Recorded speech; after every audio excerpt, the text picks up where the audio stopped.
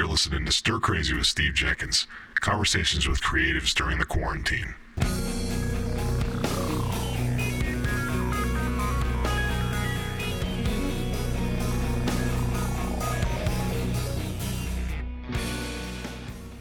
Hey, what's up, folks? Welcome to Stir Crazy with Steve Jenkins.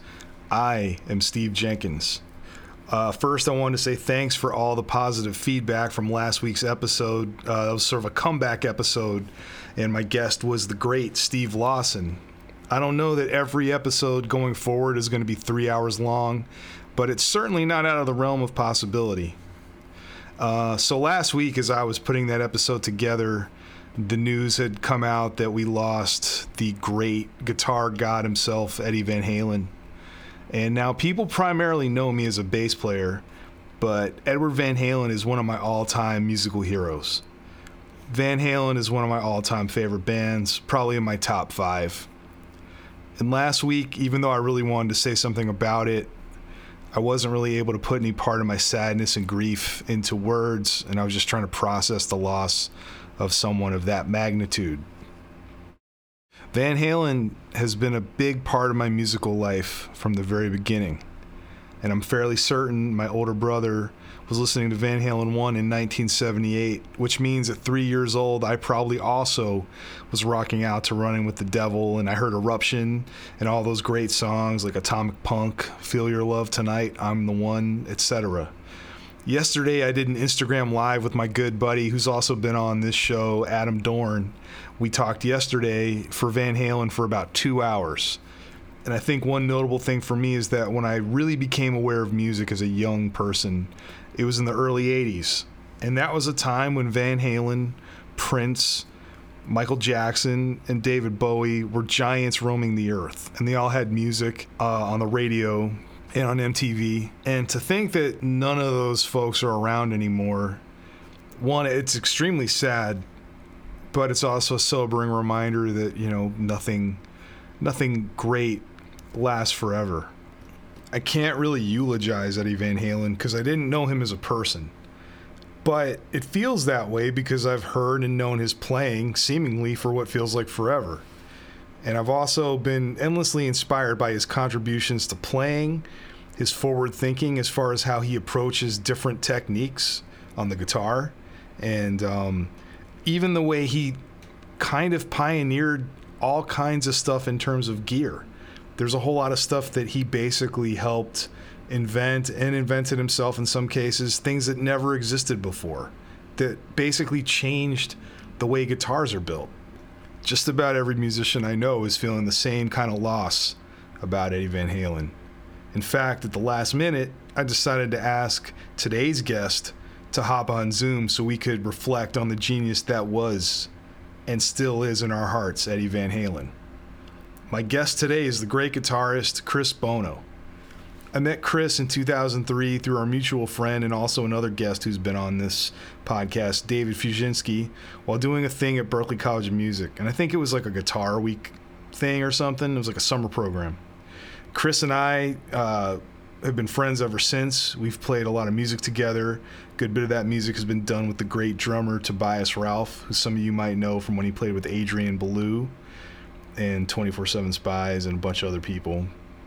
Chris and I did a TrueFire instructional play-along course with Keith Carlock called In the Jam. Ours was called NYC Funk.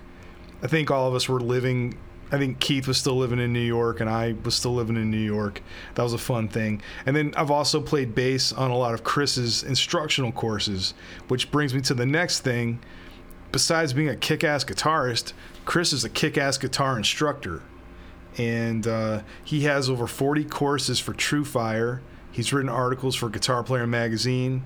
He's made instructional content for guitarinstructor.com.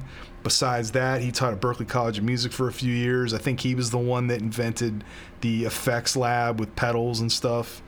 And he's also got several books out published by Hal Leonard. There's one about sight reading for guitar that's really popular. He also did a book on Ableton Live, which I actually have and found really useful. Chris and I chatted back in June, and our conversation begins talking about the new hustling challenges brought on by the pandemic. And don't forget to stick around at the end for our conversation about Eddie Van Halen. Yeah, I think the hustle element has changed a lot in terms of what people do now in music. And I don't even mean like post COVID-19. I just mean in general, like it just seems like a lot of people are not making most of their income from just playing gigs. Well, as we both know, no one's making their money from playing any gigs. But yeah, you're right. I think what the pandemic did was pushed everybody in a direction that you're going to have to inevitably go in anyway. Yeah. And now everybody's in it. And I like I've said before a couple times, I feel bad for close friends that are scurrying to get something together just to not even stay relevant, but just to fucking pay their bills. Yeah. So, and I've been dialed into some of this in some extent since 2006. Right. So that's back when I first started teaching on Skype, which was by accident. Who got me into it and who got me into many things? Jimmy Archie. Oh, really? Yeah. Jimmy Archie called me up one day. This was back when I was living in Massachusetts, so I would see him on a sort of regular basis through the First Act thing. Mm-hmm. And he called me up and said, "Hey man, would you, I have somebody who wants to take lessons with you, but they're in New Jersey. So you're up here. Would you want to try to do it online?" And yeah, why not? That was just when I also had the camera gear from Guitar One, because they set me up with a rig so I can do the stuff for the magazine, because I had left New Jersey, couldn't make the commute into New York easily. And, that's how I got into it. And it was Steve Padula from Thursday. He was my first online student. And, wow. That's exactly how it started. And it just, from there, it built up like anything. The Berklee thing helped though, because the Berklee thing had me on that map where people were looking me up and they were not able to study with me privately if they wanted to do something like that. So it made sense, and it just kind of blew up from there. It was all perfect timing, but that was how many years ago? It was 14 years ago. So. Yeah, 14 years. I mean, you were probably the first person I knew who was doing that at all. Like, I remember, did you ever have any students that did like correspondence lessons or anything like that? Like, I had one guy once, he wanted me to like record some stuff on a mini disc and then send him the mini disc. Like he had some stuff he wanted to learn. So it was kind of like through the mail. This wasn't actually that far back. This was like mid 2000s, but it was right before any of this stuff was common. Like I think there was a wave of computers, like before MacBook Pro, like, so whatever the laptop was, like the Power PC? PowerBook. Yeah, PowerBook. And then even the computers, like the webcam wasn't something that was built into anything people bought at this point. There wasn't an abundance of cameras, so there was like correspondence lessons, which I think was a model that worked for like, the guru type people like Charlie Banacus and stuff like that. Like my friend did some lessons with him like that, where he record some stuff and then Charlie would listen to it and then say some stuff back and send it back. But like, did you ever get into that, or was Skype sort of like the touchstone for the? No, it was Skype. I never really did the correspondence thing. I did it a little bit with video though. Previous to TrueFire starting the first round of, like, the first iteration of the online platform where we were hosting classrooms, where we were the administrators of our own classrooms, which really is a video exchange program, but it's more connected than it is a correspondence thing where you never really communicate with that person. I never communicated with anybody in real time in the guitar gym thing, in the classroom, but we had much easier access. It wasn't like you sent me something, I got it, worked it through, sent you stuff back, and that was the only correspondence. Like, you had to wait.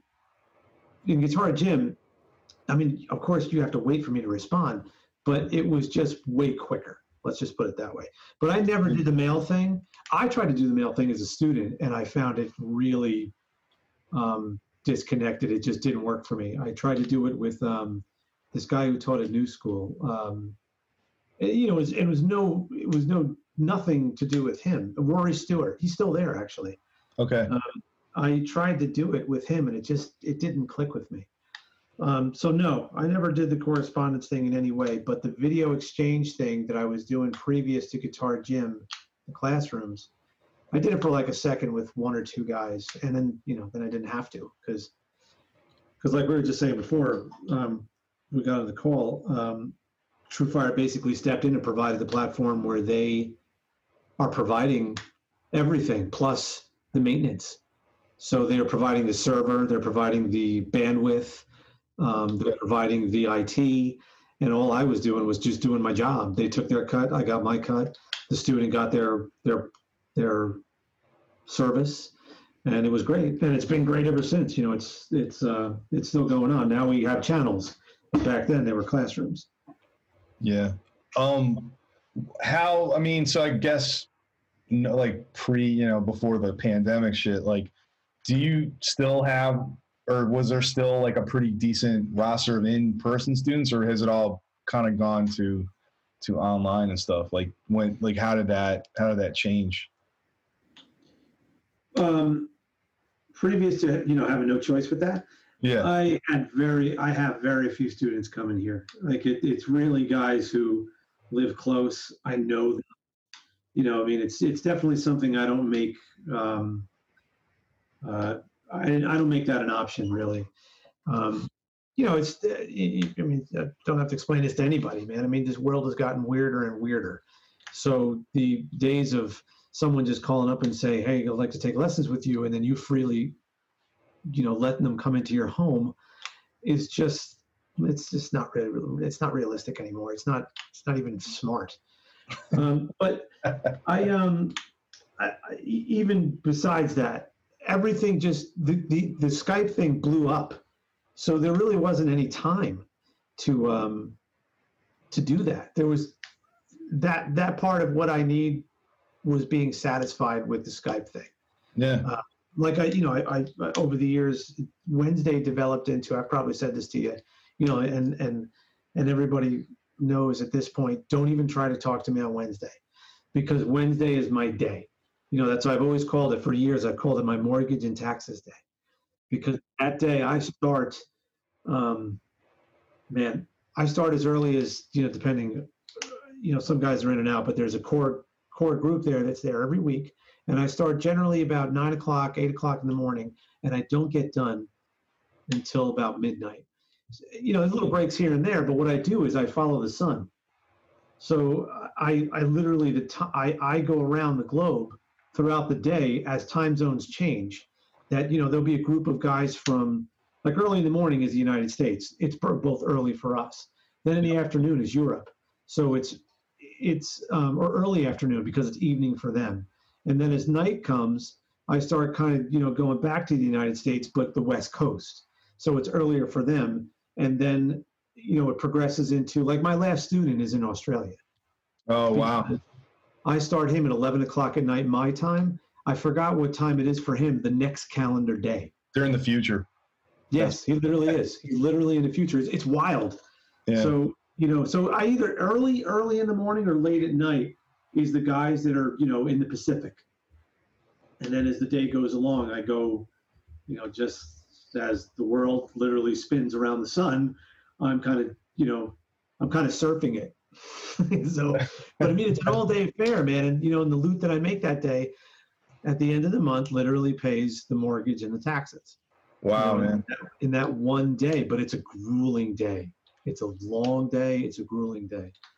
But that's pretty crazy impressive, though. Like, how many, like, what's your roster like now? Like how many would you say?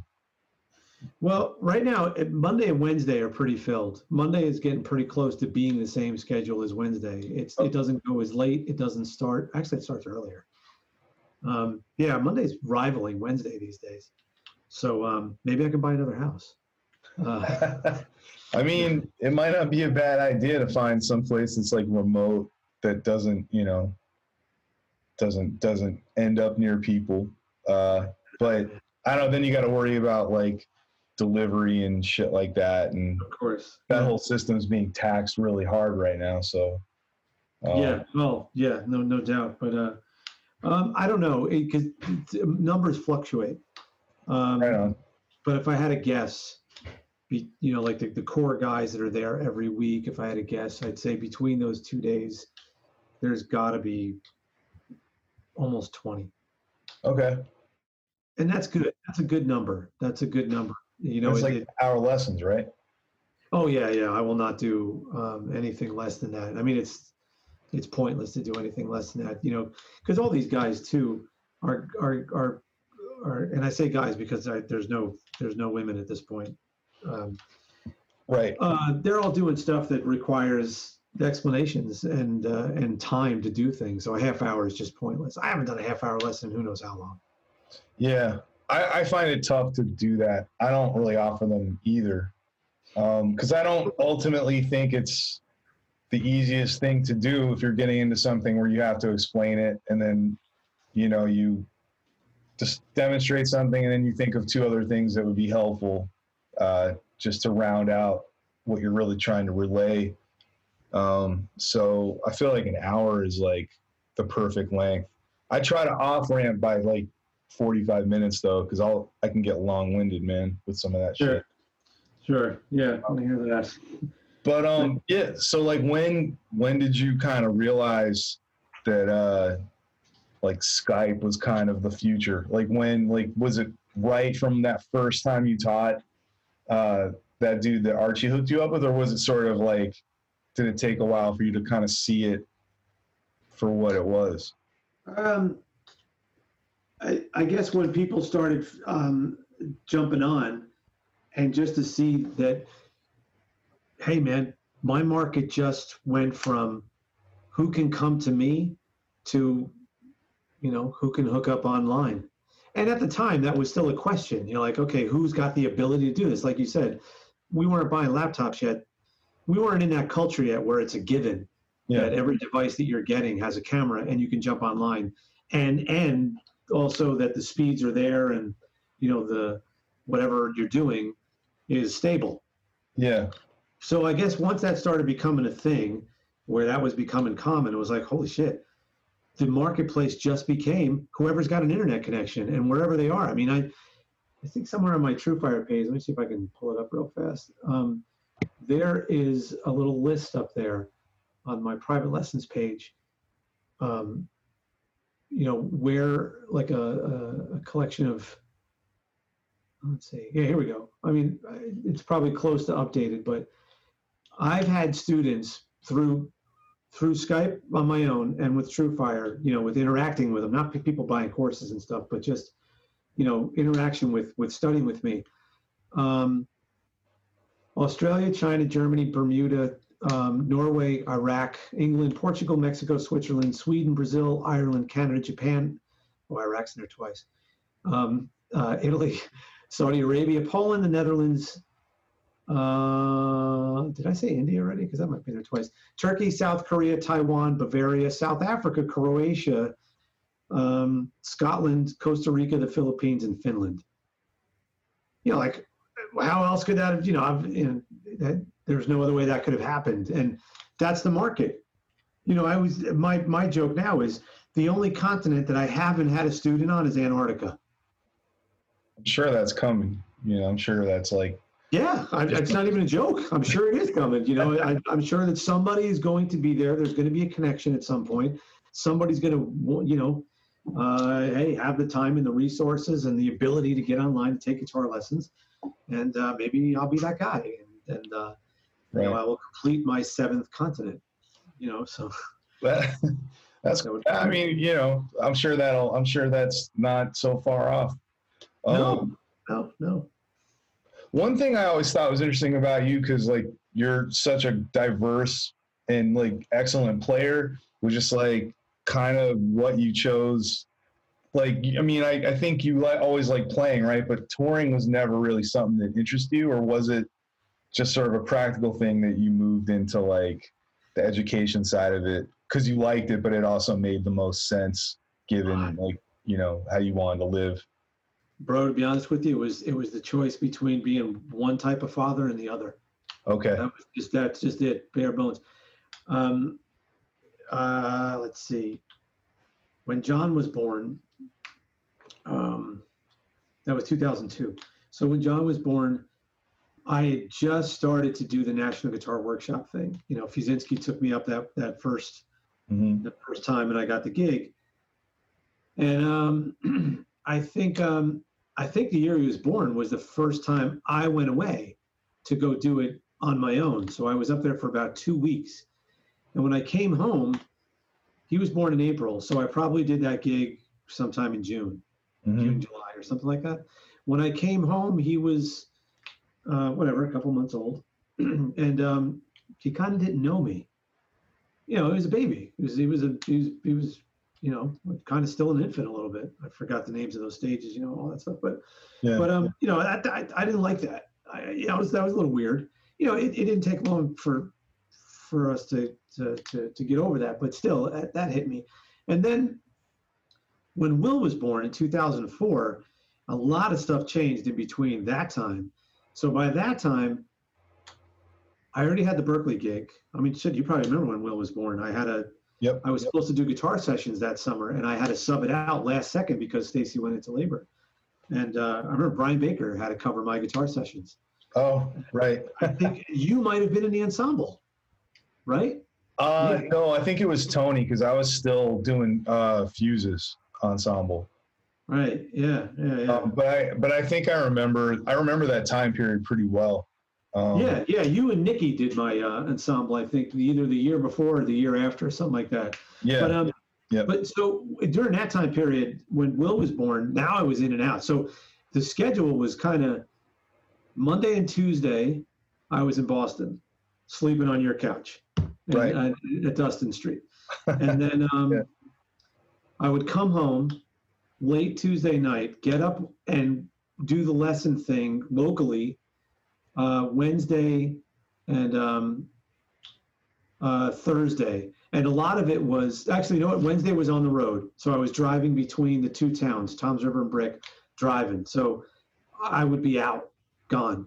Thursday would come around, and I would be in my studio room in that house from morning till night, you know, doing private students that came to the house. And then a little bit Friday morning, then I would leave and teach at this music store all day Friday into the night, get up in the morning Saturday and do like a half day. So my only time off was Saturday, you know, midday and all day Sunday. And I had to fit in everything else, like mow the lawn and, you know, do stuff and, you know, and try to be a father. And even during the week, in the meantime, I was running in and out of New York doing the sideman thing. And I started doing fly dates on the weekend sometimes. So I would get done with that teaching schedule maybe on Friday or whatever, or have to adjust it. And then I would go to the West Coast and do gigs with, like, you know,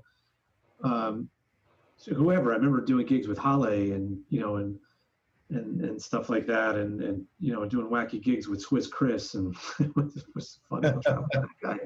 And that's actually how I met Kaveh, you know, doing gigs with him. But anyway, so that schedule was killing me. And it was killing us, you know, it was killing, like Will really was like, who is this guy? Because I was hardly around. And that's when I was like, nope, this needs to change. That's how we ended up moving to Massachusetts. Because Stacy was even like, you can't keep doing this. You're running yourself into the ground. You know, the kids are definitely getting affected by it. And I didn't like it. You know, it was definitely stressful for us. So she's like, I'm ready to go back to work too. She was, because the big reason why I had to do that kind of hustle was because I was the sole income.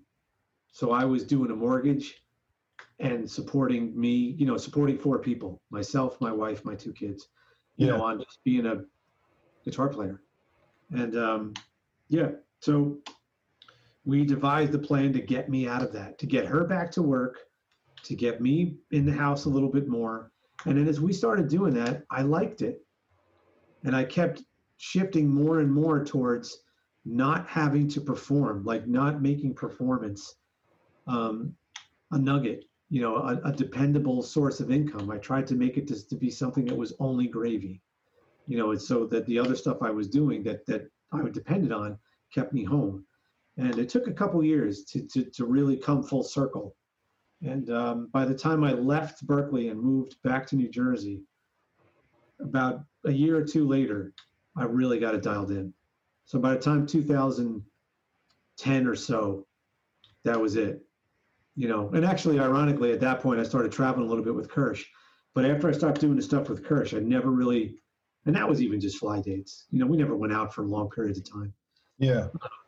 But yeah, that was that. That's the story.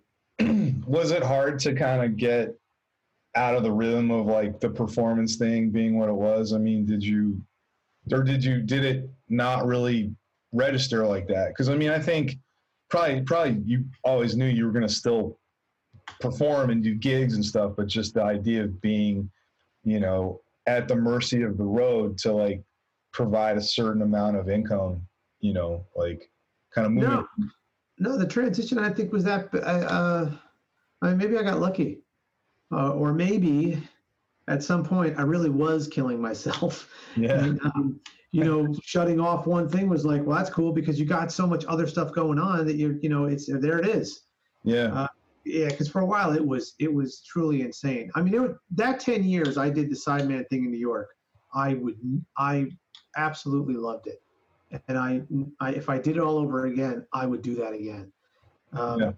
It's just awesome. It was awesome playing with all those fantastically talented people, and I love the variety of it. Like the constant challenges of playing with this artist and this artist, and and it was awesome. I really loved it. I couldn't keep going because it could. But I didn't want to do what was necessary to keep that going. And there's guys who went off from that time period to go do things that are extraordinary, and I whatever. I went my direction and people went in their direction. And I'm not saying if I went in the same direction they did, I would automatically have that same amount of success. Who knows? Yeah. But it was a great time. 96 to 2006, right before, up until I moved to Massachusetts. It was a kick-ass run, and I don't regret a moment of it.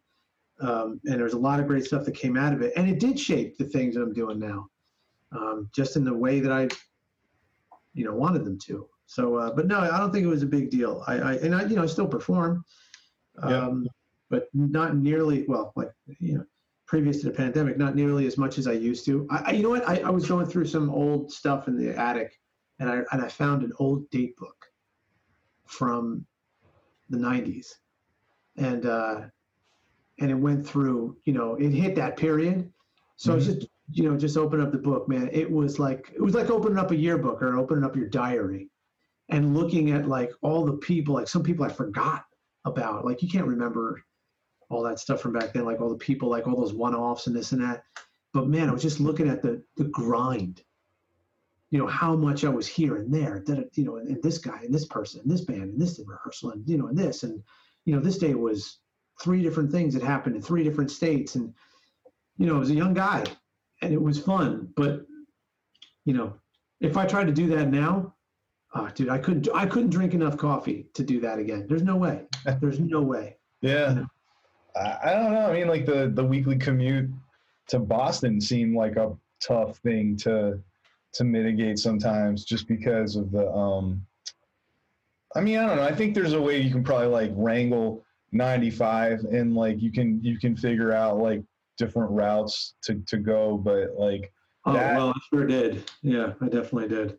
I mean, I got a taste of it when I finally left Boston and moved to New York, and I still was doing wedding gigs for a while because I was on contract to do them, and the GBs. Yeah, GBs. And it's weird. It's weird. I can't get away from that house, dude. Like even yesterday, like I did something. There's like a webinar talking about this podcast. What do you mean, Dustin Street? Yeah, Dustin Street. Like I just, like for whatever reason, like that's the part of my time in Boston that like never will leave. Which is not bad, but I'm just saying like that was a very interesting period of time in my life. Like and all the people that like I sort of know who live there. You know, there's so many good musicians that lived in that house, that are, you know. I totally get. I mean, I was in a house, a similar situation right after college. It was a house in Seawarren, New Jersey, which is a borough of Woodbridge. Mm-hmm. If you're ever driving, you know, people who are around this area know exactly what I'm talking about. If you're driving over the Outer Bridge crossing, you know, from New Jersey into Staten Island, and you look left, you see all those white storage tankers for the crude oil that comes in. Yes. And Seawarren is right there. So that I lived there for about a year and a half, 95 to 97, and it was the same thing. It was this house that that so many musicians live there or crash there. It was Justin Street. That's why I got you guys, you know, and I knew how to deal with that, you know, because I had been a resident in one of those homes, and I totally got that thing because I lived it, and it was great. And that's how it's, you know, that's really where the Sideman thing started, because I moved there in '95, and that's how I started playing in New York and this and that. And but that whole thing, you know, of living with musicians, you know, everybody who's trying to really make it, like really make a go at it, not just people who were, you know, waitresses and or had day gigs and played music at night. These were all full-time musicians. These were everybody hustling, you know, and like most of the guys who lived in the band house were in a band. They had a publishing deal. You know, they went out on the road for, you know, different spurts of time, would come back, and, you know, and other people lived in the house and were doing different things, other artists. You know, it was great. It was really, really great. And, you know, I'm sure you can say the same thing. I mean, could you imagine living like that again now at this age? No. No, I mean, it would be like old school, that movie. It would be like that. Just as far as, I mean, I actually, right before I moved out, I was starting to feel like, you know, I mean, I was like 28 when I left that house, and I was starting to feel like it was kind of old, like just we were too old to be doing, like we used to throw parties at that place, or they used to throw parties, and I would, if I wasn't playing or if I was around, I would hang at them. And like, sometimes it would be cool. Like we'd play downstairs in the basement. There was one time Esperanza Spalding played at the, you know, and this was before the world knew about her, but, you know, it was just sort of that kind of thing. But there was, because I moved to New York in the fall of 2004. And it was like the summer that like the DNC was in Boston because Carrie was running. And we had this party, and like, you know, sometimes people would show up and I didn't know who they were. A lot of times it was easy to figure out how people got to us because friends would bring friends, and it, you know, it was never really a concern that unsavory people would find their way in there, or like there'd be some home invasion shit. Because sometimes at parties, you always run that risk. But for whatever reason, maybe it was because that house was in, you know, like the student enclave of the city, because it wasn't too far from Boston College or BU and then Berklee and all those other places. Like it was pretty safe. So, but you know, there were some girls there that I didn't know, and I would always like talk to people just to see what was going on. And like, I was talking to these girls, and they were drinking, and they were talking about how Dennis Kucinich had visited their school, right? And I was like, well, what college do you go to? And one of them looked at me, she said, college. And I was like, all right, give me your drinks. You got to get out of here, you know? And so it was like, yeah. Because we had plenty of that too. We had plenty of stuff like that would happen. Yeah. I mean, it was one of those things where I just felt like, all right, nobody's like doing anything inherently terrible, but but the risk is not worth it. And you know, and for the time period that you had that going on was definitely approaching a more dangerous time period than when I was doing it. I was doing the mid '90s, where things weren't just as sensitive and weren't as highly scrutinized as they are today. You're kind of right in the middle of that. And also, back when I was doing that stuff, there were no cell phones, so nobody was documenting anything, you know, and I don't know, but same deal. You know, we used to have, those parties were to pay the rent sometimes, because the house was huge. It was huge. And the basement was more than enough room for us to stuff a couple hundred people in. But then we had so much more room. We had this massive ballroom that had these cathedral ceilings and stuff like that. It was just this old castle-looking place, and to have 500 people come in and out of the house throughout the night was not uncommon. It's not something I would ever want to do again. Right. But we do the same thing. The first time I met Ari Honig, because he played my basement. He was a local New Brunswick musician. Tom Brislin, who I went to college with. But I mean, he played there, and I could probably rattle off all sorts of people that played in that basement back then. From that time period, because we were so close to New Brunswick. That was our closest urban scene. New York was pretty damn close too, but New Brunswick was like 20 minutes away, and that was our home base. And but yeah, there's no way that there's so many reasons I would never do something like that again. I mean, for the obvious, but also just some of the things that only people like you and I who live that could describe. That there's just sanitary things, and it was disgusting. It was a lot of times it was disgusting. I mean, you put 8 dudes under a roof and you see what you get. Yeah, no, I mean that place, there are some logistical things that were challenging, and for some reason my schedule never really interfered with the logistics of like having one bathroom for like 6 people. But every now and then, like I remember I would like take a shower, and then I'd look out the window and some dude that one of my roommates would be like pissing up against the tree because like, I was in there. Like just, like not the most refined period of time. But, I mean, by and large, like that house, I mean, I hope none of us got asbestos, man, because that thing was definitely not. Oh, I absolutely. Same here. I can't even imagine what materials were used to build the house that I was living in Seawarren. And Seawarren itself, the air quality. Actually, you know what? I was teaching a lesson. Harvey Valdez. This was back when Harvey Valdez was one of my students. So Harvey lived not far away, so he would come to the house, and we're doing this lesson, and all of a sudden, dude, this house was big, and it was made of bricks, and it was like a house. This was an old school house. Like, so all of a sudden the house shook. Like this monster old castle just shook, and the boom that accompanied that shake was unbelievable. So me and him looked at each other. What the fuck? So we walk outside. Something must have happened. We look over the horizon.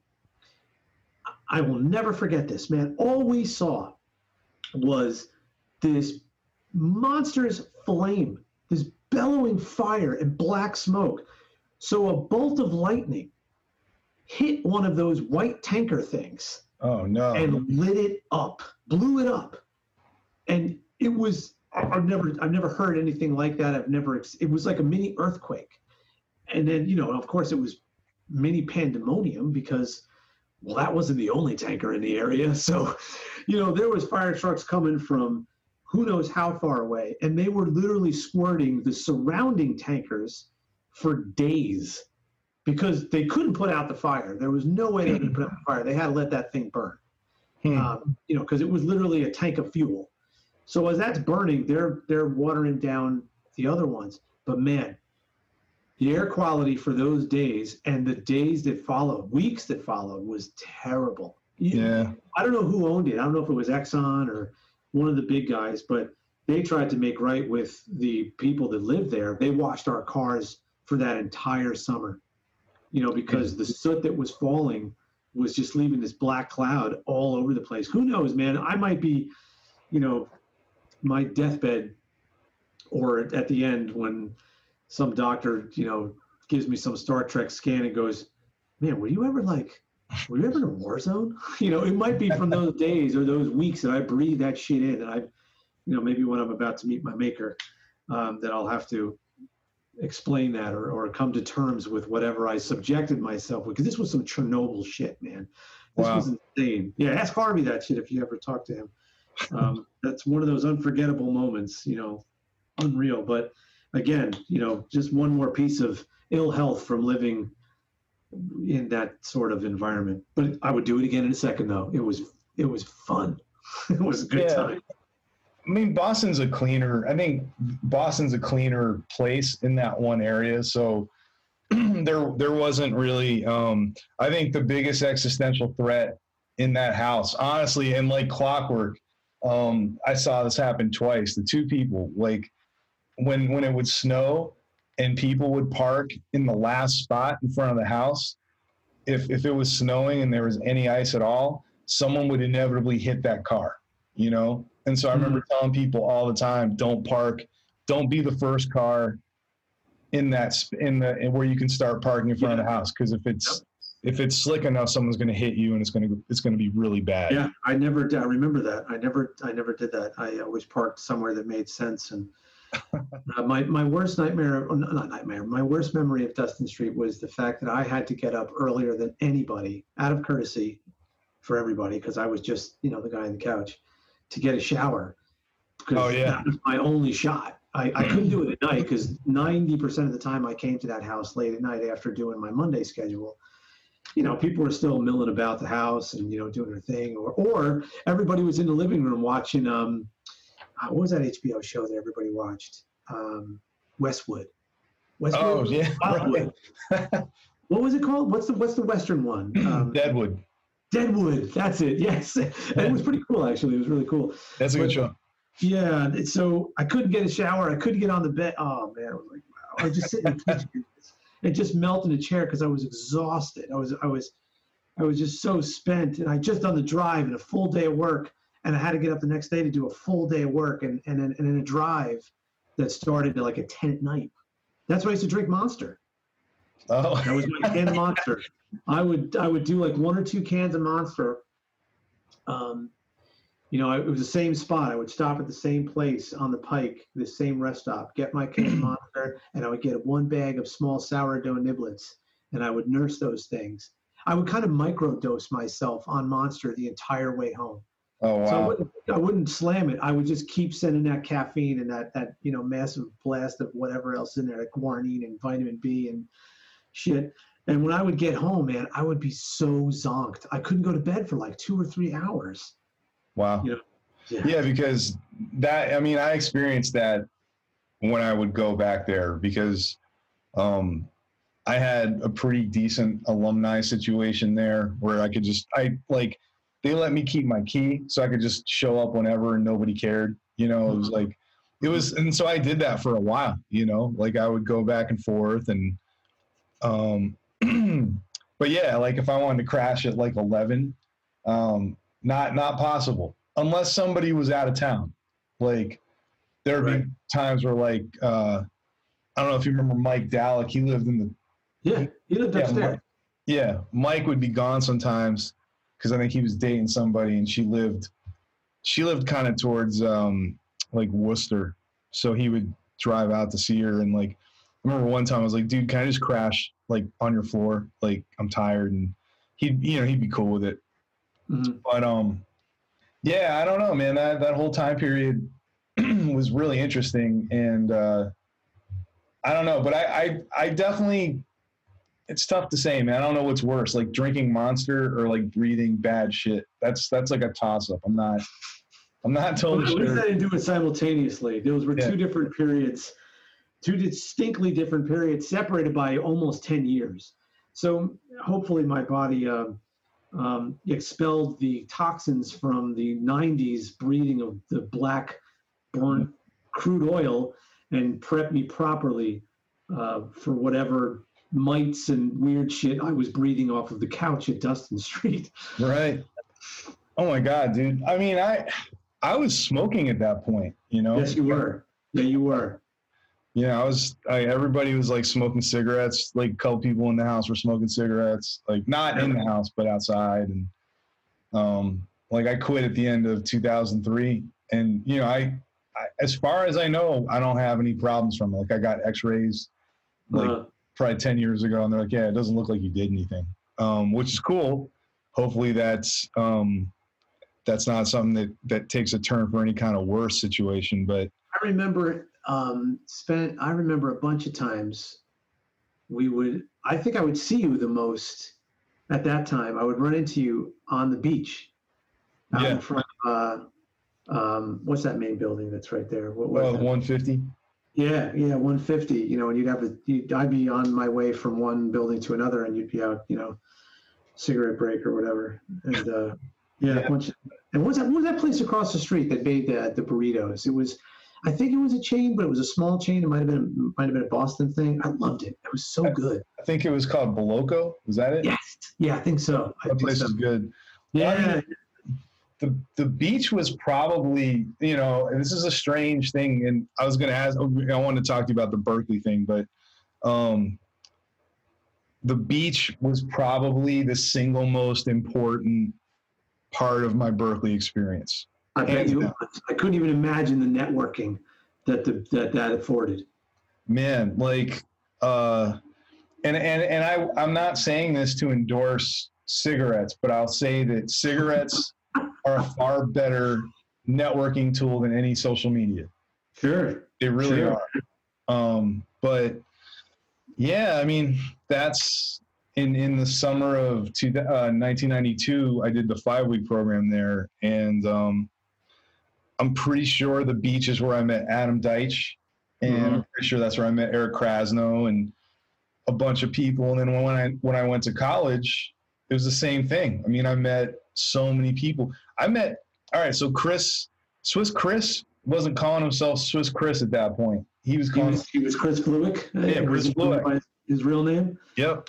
Yep. He would smoke out there. I met this dude. Was he a self-proclaimed, Swiss hip hop guy by then? No, not really. I mean, he really had the love for it though. He was very into that kind of music. There was one time he actually sent me, he like gave me $100 because he knew I was going back to visit my family in Maryland. And he wanted me to buy like a bunch of go-go albums for him because you can't get that shit everywhere. So he wanted to learn. Like Belinda Carlisle, the Go-Go's? What's that? No. Like Chuck Brown and the Soul Searchers, like that. Oh. like Junkyard Band and stuff like that. Because a lot of that stuff, I mean, we're talking like 1994. So, a lot of those things you couldn't get. I don't believe a lot of those bands had real adequate distribution. Like I know Chuck Brown. So, okay, I don't know if this was still there when you would come to Boston, but there was a really amazing Tower Records on the corner of Newbury and Mass. Absolutely. Yep. Yeah, that to me, I mean, even though like obviously there's a lot of great record stores and locations that Tower had, for me, that was the one that like is nearest and dearest to my heart because also there was one time Sam Kinninger got busted shoplifting there, but that's a different story. But like that record store was pretty much like the mecca for everything. And so I remember seeing Chuck Brown having like CDs and tapes there, but a lot of those DC go-go bands, like it was very small scale, and it was very regional, and it was, you'd have to buy the cassettes. Like you could get them like at local record stores, but I don't know how far the reach was. So Chris was like, go buy me whatever you can get for $100. I think I took like a small, like finder's fee to buy smokes and like a cup of coffee, but I got him like $90 worth of shit. So, but yeah, no, he was always kind of into that kind of music. He was always into like grooves and stuff like that. The networking thing, man, when you said the beach, I figured that's where the value was. Kids still ask,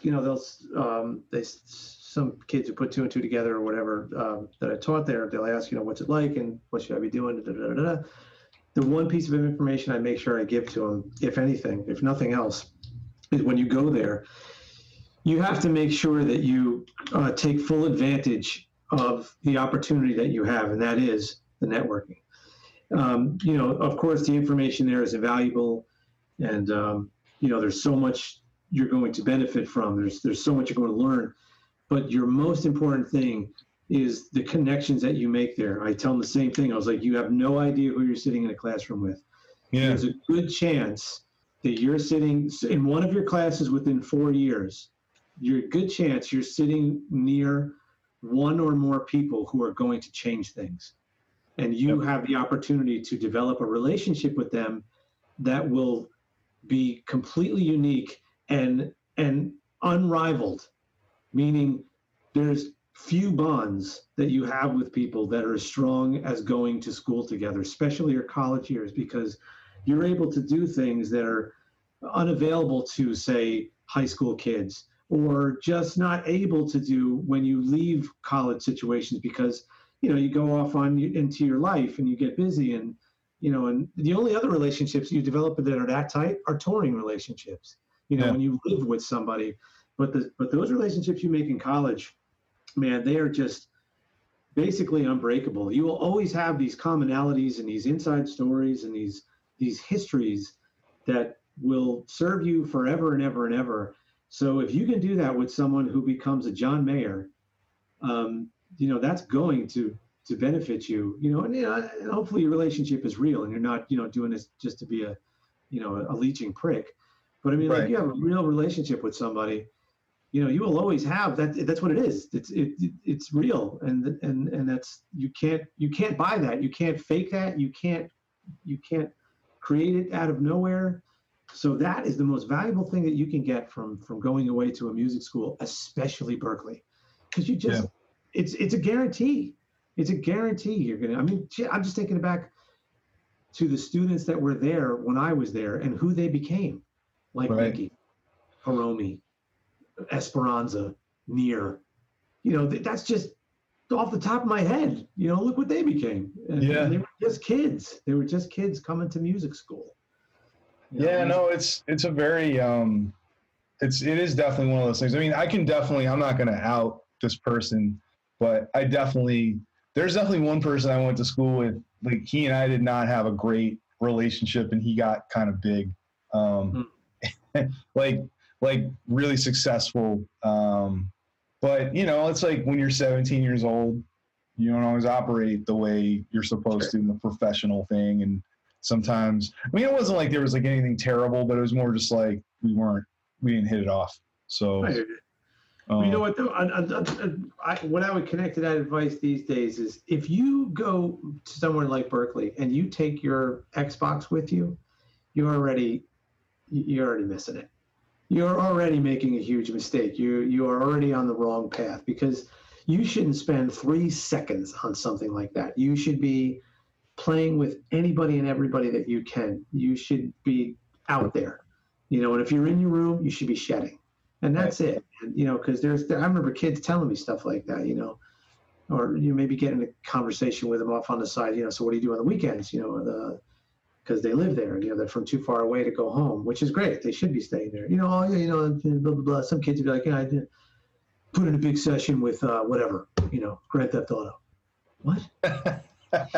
What? Are you kidding me, man? Somebody, I don't know who it is, somebody's shelling out, at the time, tuition was like, I don't know, the average 4-year nugget back then was about 100K to 120K.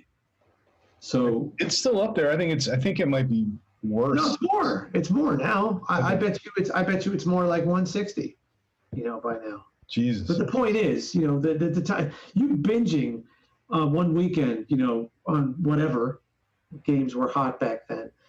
I just don't have any time for that. I don't even know what to say to you that's not going to come off to, be something relative to what the fuck is wrong with you.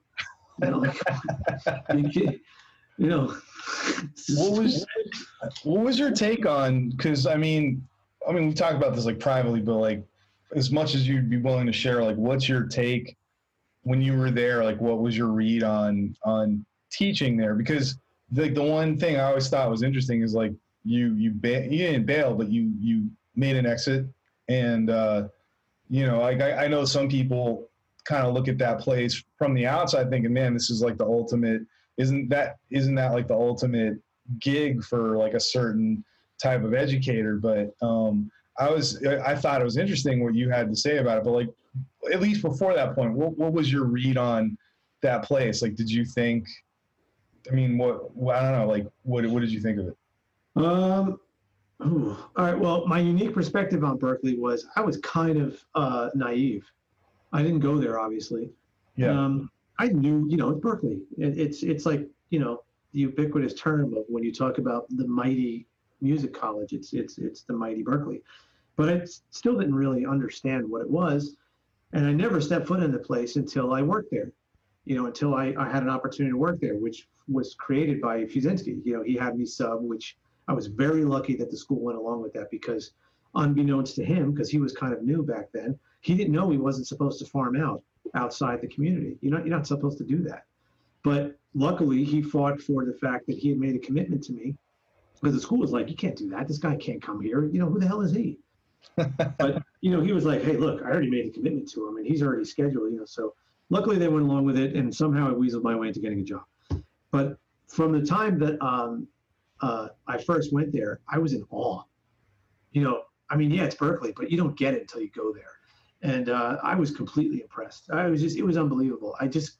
Just everything about it, just the resources that they have for students was, and even, man, we're talking about pre-Roger Brown, because I started there when Lee Burke was still the president. And God, who was the, what's his name? The vibe player. Gary Burton. Yeah, Gary Burton was still there. Gary Burton's signature and Lee Burke's on my first contract, which I think is so wild.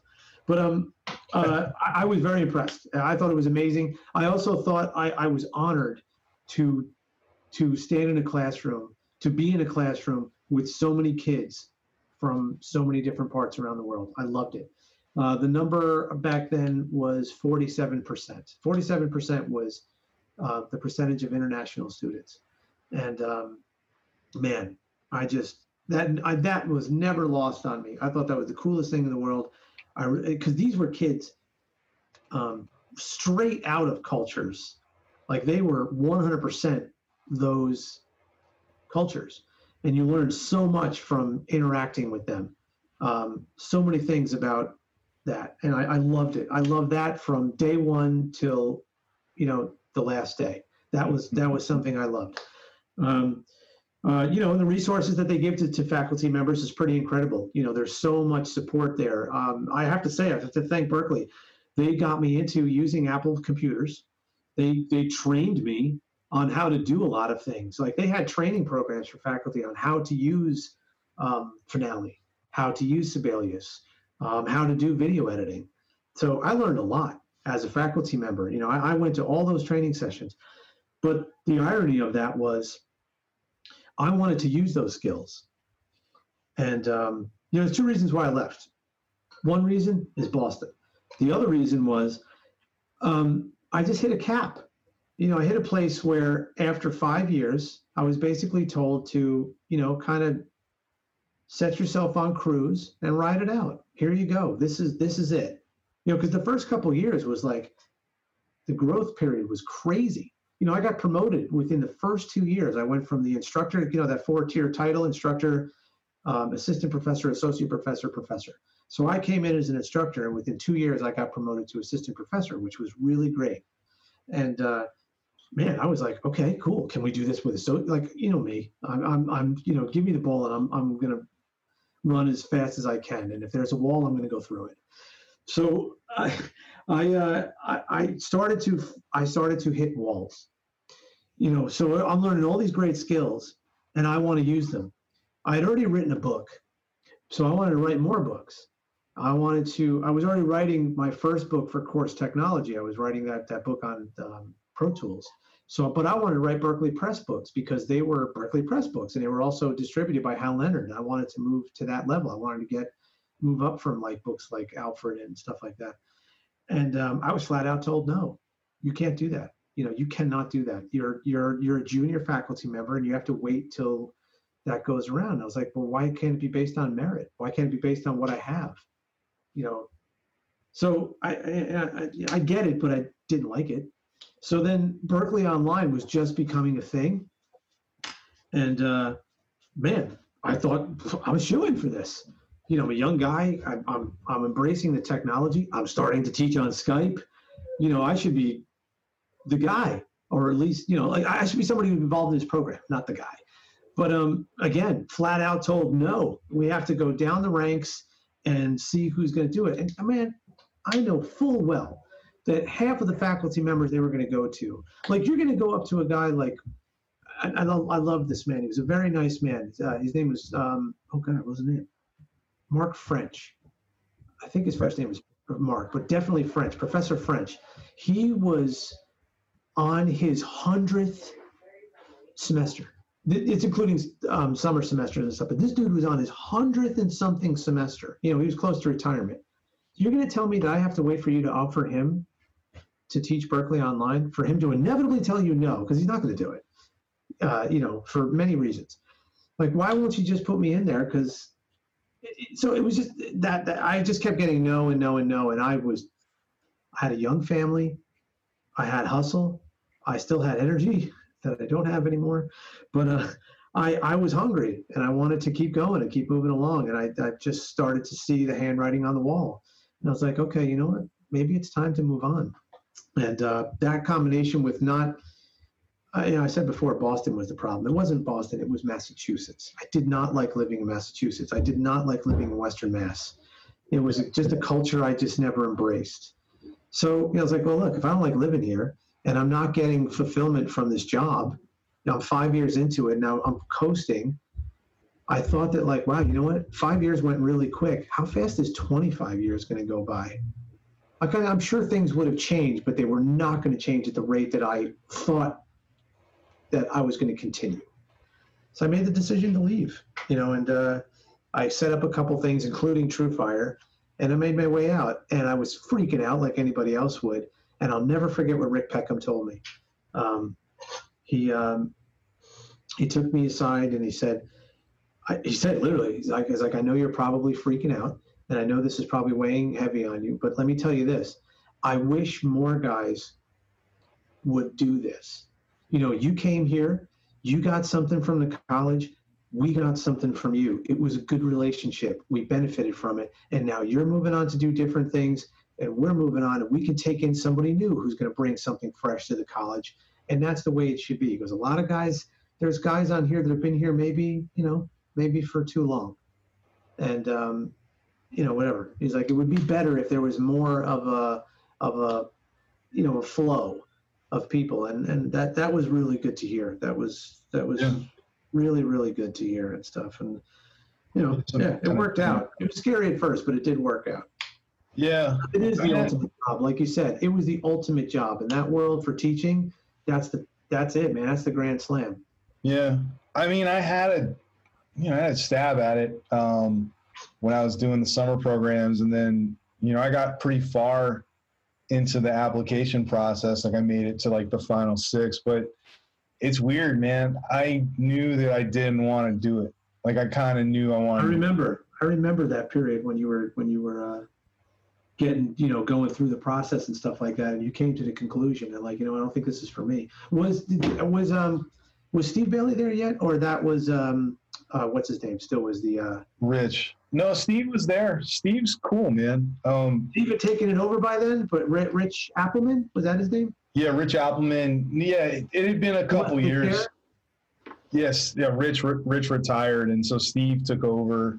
I think Steve took over in 2013 or 2014, something like that. No, Steve's cool, man. He's really done an awesome job bringing in. Yeah, it seems like he's done really good stuff with that. Yeah, like he's good at like bringing in different people, and like there's some great stuff going on. But yeah, I didn't really like. I think bigger picture stuff. I didn't see a future in New York necessarily, and I felt like it was probably I wasn't ready to be that guy yet. Like I don't know why. Like sometimes I have a hard time with the idea of like locking something down. That's exactly what I was thinking too. In that regard, professionally, I thought that's what I wanted to do at the time. And then when I started to see what that picture really is, it's like, you know what? No, if it means that I can't do all these things, then this is not what I want to do. Yeah. And 2 years, from the time 2008 to 2010, with TrueFire, we put out 10 courses, and I wrote about 3 or 4 books in that time period. So obviously, I had drive, and I really wanted to do more. And it was made very clear to me that was not going to happen at Berklee. So it happened elsewhere. I continued to write for. Actually, no, the guitar one thing was over, but I started writing for Guitar Player. Like I was a content machine the first 2 years out of Berklee. Yeah. The one thing I really kind of thought was interesting, and I know it never really came to fruition, but like you had this idea for like a class about hustle. And I really think, so honestly, if someone was going to ask me like what's the worst thing about these schools, and I can't speak for all of them because I'm sure, you know, like there's definitely schools that like bring in, you know, Berklee does this, they'll bring people in to talk, but I don't hear a lot of people talking about what happens when you leave, you know? And yeah, I agree. That's true.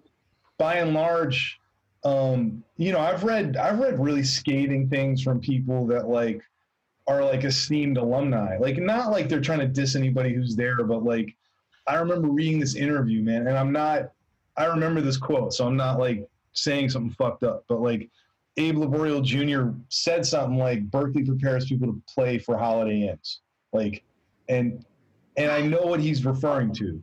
I do too. I totally get that. I know what he's talking about. So, but like, you know, when I think about like some of the really successful people that have like come out of there, and I won't pull myself from that pile, but like I'll say this, man, like I figured out that the smart move to do anything is to do your own shit. And like basically no one there said, hey, you should make a record. I just decided to do it. Mm-hmm. And that set me up for like at least the first 10 years of my career. Like there's no way, like we wouldn't have met if that didn't happen, because, you know, I hired Fuse to play on it. And that was just me being really ambitious and feeling like, okay, I think I wrote good enough material that he'd play on it, and I could get like a great band, and I could make a great trio with him on guitar, so at least it would be cool. But that whole thing was based around like just creating something instead of this like, let's prepare to be called by someone to use my services as a bass player. Like I kind of saw beyond that. But then also, if you look at even other people who just sort of went their own way with stuff and didn't, you know, they didn't like, I don't know, they had to figure out a way to do something with that shit. Like it wasn't really just, okay, you play well, now what? It's like, I know people that have definitely like, they had to swim upstream a little bit and figure it out, you know, versus just kind of doing, you know, if you just follow what they give you, I think you're at a disadvantage. I think people really have to have an idea about where they're trying to go, or at least take a stab at something that's unconventional, but especially now. So I feel like, you know, I heard this a little bit even when Steve was there, but there are people who are talking about like the way the business once was, and I hear them speak, and it's like, that's not how shit works now. Like, it's just not, you know, I think there's an ivory tower thing that happens with education, where if you're not out in the field, you're not really aware of how it works, you know? So, well, I mean, that just goes to show for, I mean, how many programs, especially for me when I was going to music school, it was classical or jazz or nothing else. And that when you left those programs, you're just like you just said, your path was basically Holiday Inns with that. What are you going to do with that? You know, if you got your straight ahead jazz chops together, or your classical performance chops together, you know, you're going to be the baddest cocktail guy there is. But I mean, there was no talk about. I mean, I'm thinking back what I did after college, as a sideman, as a working musician, and even as a leader. I learned none of that part in college. None of it. I learned it in the fields. I learned it the hard way, getting yelled at, getting fired, doing gigs, you know, or whatever. And there's value to that. It makes it mean something more. But man, there was not a clue of that passed along in school, and I didn't see much of that at Berklee in my time, 03 to 08. I didn't see a large amount of that. I mean, me and Stacy were just talking about this, and we have these conversations with the boys. Just recently, we're talking about, because Will took a personal finance class this past year in high school. You know, during that entire time, I don't know if it was a half-year course or a full-year course, but at the high school level, you know, this kid is 16 or 15 years old, and they didn't really teach him how to balance a checkbook. They went over all sorts of shit about mortgages and and different things about personal loans and all sorts of stuff that me as an adult would look at him and go, I don't know when you're ever going to use that, but I found it amazing that they never taught him about the most fundamental thing about personal finance, just paying your bills and keep tabs on the money that you got coming in with the money you got going out. That's all.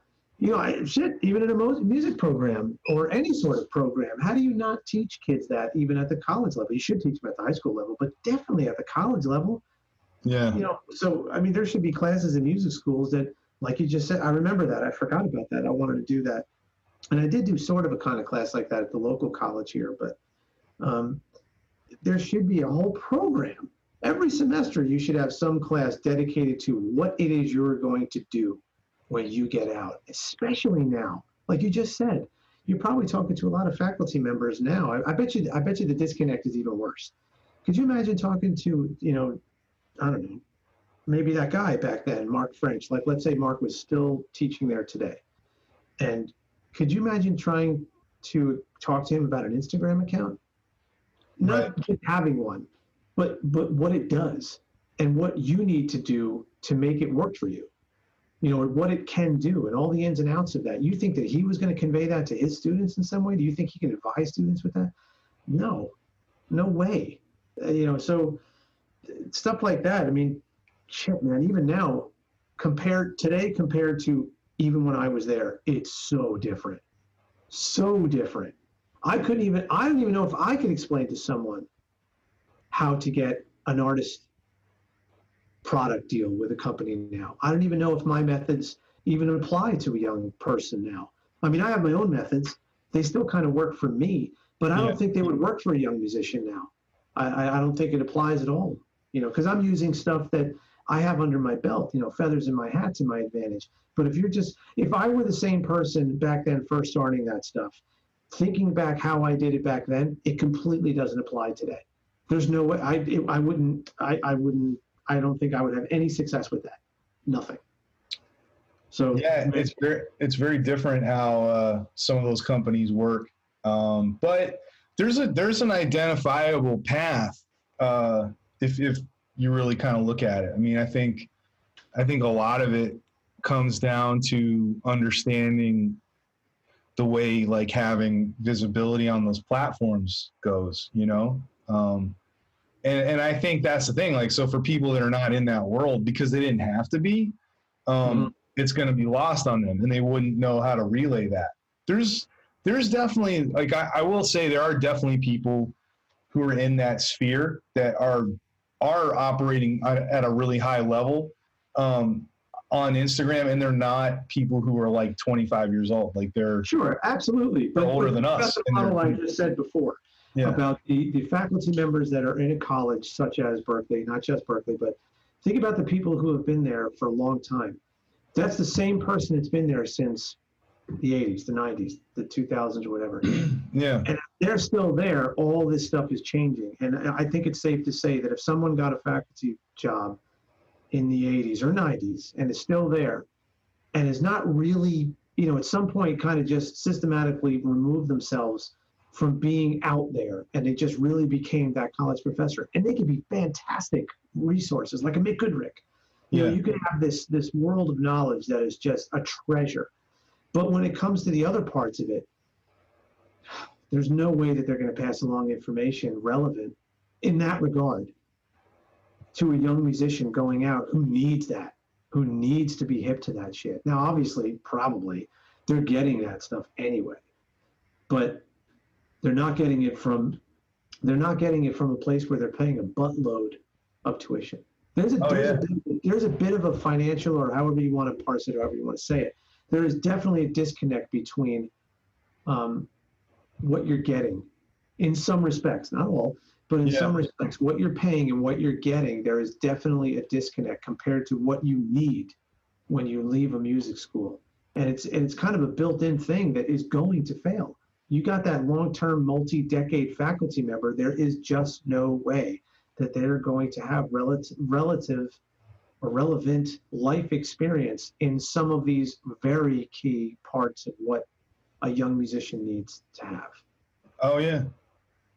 I mean, I have one story that almost personifies the changing of the guard, but it was like, let's call it a dinosaur looking up at the sky and seeing an asteroid moment, but this guy didn't see it. So my last year there, or, you know, when I finished my studies, I think I had a credit to play with so I could take another class, and I took a music business class. And I'm not going to say what the name of the instructor was. I don't know if he's there. But this was the fall of 2000. And in the fall of 2000, Napster had pretty much made its case for itself. You know what I mean? Like, everyone was using it. Even I used it.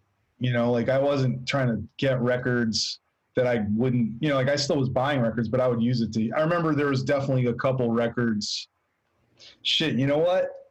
I heard Kid A for the first time before it came out, or like right as it came out, because someone was on Napster. And so this is when people were talking about it, much like people still kind of talk about streaming and debate its impact, even though it's already had its impact. So, like, we're actually there.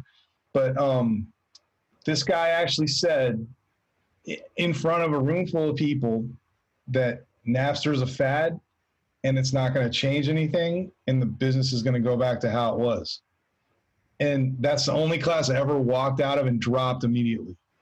Because it was just like this, there's no way that this guy, and it was almost kind of sad. I was sad for him, because it's like, you know, that's just how amazing and crazy a change can be, you know, like in that realm. Like, automatically, it's not that this guy didn't know the parts of the business he knew, but this addendum to all that really fucked things up. And the fact that he couldn't see that, I don't know if it's just, you know, it was denial or pride, but it was really weird to see someone say that, when it's like, yeah, I just heard one of the biggest albums of this year for nothing, and no one was able to stop it going there. Right. So it was definitely like a weird experience to see that, because usually like, schools are slow to adapt new ideas. You know, like, think of how long it took them to address like turntablism, you know, or like even controllerism. You know, you can major in controllerism. Like, that can be your principal instrument now. Man, isn't that wild that what you just said? And the funniest part is that term is just this word that Matt Moldover blurted out one day. You know, which, by the way, I have a funny little story about that. So there's this YouTube channel called Ben and Gear. It's run by this guy, Ben Jordan, 2 N's. His, you know, electronic producer superhero name is Flashbulb, I guess. It is. I like what he does. I think his stuff is very cool, and the stuff that he does in his own name on YouTube is very, very good. I'm definitely a fan of his video work and his music. It's good. So anyway, he puts out this video, you know, on guitar synthesis, and the focus was the SY-1000 Boss unit, and he usually does an opening monologue. Ben's definitely an intelligent guy, well-spoken. You know, he's good. He's good at what he does. So in his opening monologue, I guess the theme of the video was, he was setting up the argument about, I'm about to give you my take on this piece of gear from the perspective of being an expert. And you know, and I don't argue with the fact that he could definitely take that stance. But in his opening monologue, he was kind of, I don't know, playing with that concept and almost kind of wrestling with it. So very quickly in there, he cites some examples, and really he cites 2 examples, and one of them was this tongue-in-cheek reference to, you know, well, then there's a guy who calls himself the godfather of controllerism, and then boop, there goes Matt's picture right on his screen, and he kind of, you know, it was a dig. And, you know, well, sucks for him that I was watching it and I happened to, see it and just immediately go, no, you're not doing that. So, because the way he said it was a little disrespectful, I thought it came off a little disrespectfully. So, I immediately sent the link to Matt. I was like, you need to see this. And also, I immediately put a comment on his video. And I'm not an internet flaming person. I don't want to go back and forth to all the I got the snarkiest comments, blah blah blah, all that shit. But all I basically said was, hey man, that title that you're referring to, because he was inferring that that Matt was like kind of maybe a little gratuitous, maybe a delusion of grandeur, whatever the case may be. I was like, look, man, first of all, he's not the one that called himself that. He's the one that coined the term. It's something that someone else called him. And frankly, he earned it. He is the godfather of controllerism because he coined the term and he has continued to build a life doing that stuff. And, I was like, just let's chill out a little bit. I think I said, let's keep the commentary legit. So he got right back to me. And he was like, I know, Matt, we've toured together. And I'm even thinking, I'm like, wow, you're a bigger asshole than I thought. Wow. Shit, man, are you kidding me? So like, you guys are down and you still did that too? Because from my perspective, the way you did it, you kind of like had a chip on your shoulder about him, or like, you don't like this guy, or you definitely don't have respect. And he was like, yeah, no, we toured together. And I was like, holy shit, man, what a douche. So Matt, you should go look on Matt's Instagram and his Facebook and stuff. I thought that he handled the situation pretty well. He put out a nice, funny post, and at the end of it, it was a nice dig. It was totally not confrontational, not catty, but he rightfully owned it. He said, he's like, look, man, he cited who said it, who gave him the title, and even said, he goes, maybe it was a little conceited to go along with that, but frankly, it was a lot of work to create that world, that we've all continued to enjoy. Yeah. So like, and at the end, I think he said something, maybe you could be the godfather of YouTube snobbery. But he said, like, good luck getting people, to adopt that name and call you that or something like that. It was really good. It was really well done. So yeah, there you go. But I mean, that's even more so. I wish I knew that, because I would have cited that example. Matt's term has gone so far that Berklee College of Music has named a major after the term that he coined. Yeah. Which, funny enough, I think Matt tried to get a job there and he couldn't. Also notable reference to Moldover. He used to crash at 18 Dustin Street every now and then. That's right. He's a Dustin Street alum as well. That's how I met him. I think I met him through Jordan Scannella. And there's another one of my favorite alumni. Another guy who went out to do some stuff. Yeah. That's amazing. That's amazing. Between those two households, Dustin and the one I lived in and stuff, just to think the people that lived there went through there and the things that some of them have done is like, wow, the humble beginnings and, where everybody's got to start somewhere. Yeah. I mean, I have, that house is definitely, that's what I mean. Like, it doesn't haunt my dreams. Like, New York kind of haunts my dreams. Cause like, just cause, living there for 13 years and going through some of the stuff I went through while I was there, like, just, it was like, that was an intense period of time. I don't really think like you can get rid of it. I think it's just part of the thing. Living in New York for me was a brief thing. It was